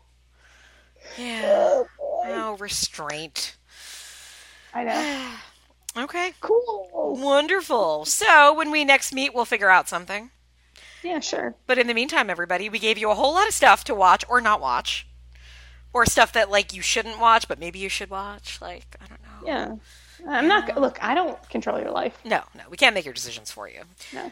Although I will strongly recommend people do not rent an apartment from a man on roller skates in Roosevelt Island. Because that just seems like... don't do that. If I can leave you with something, I leave you with that. Wise words. Yes. All right. In the meantime, Christine, do you have books and articles and such that everybody should find? Where do they find them, huh? I don't know. I mean, if you're really interested in anything that I'm doing, I think the best route is to follow me on Twitter. They just listen to you talk about movies for 3 hours. So I'm thinking somebody out there cares. Oh, boy. So it's xteen_makepeace on Twitter. That's where I'm most active. But I'll post things. I have new stuff coming out at some point. Okay. And that's exciting. What about you? What are you doing? Where are you? I don't know. Just, hanging, chilling. Chilling out. Yeah, I'm going to make dinner soon. I don't write as cool stuff as Christine, but I still have a blog going, believe it or not. So deadlydollshouse.com for movie reviews. Yay! What is the last thing you reviewed? I don't know, because I'm like months ahead of myself now.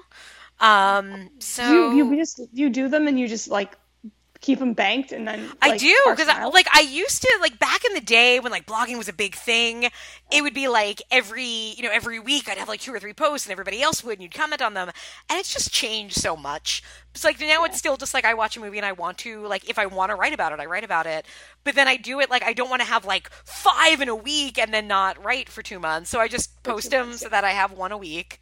So I've been writing about Black Mirror, so there's that. Oh, cool. Oh, my Amityville: The Evil Escapes art review was out there, and that's just a classic I didn't talk about it, but I watched that. You didn't talk about it. Did you love it?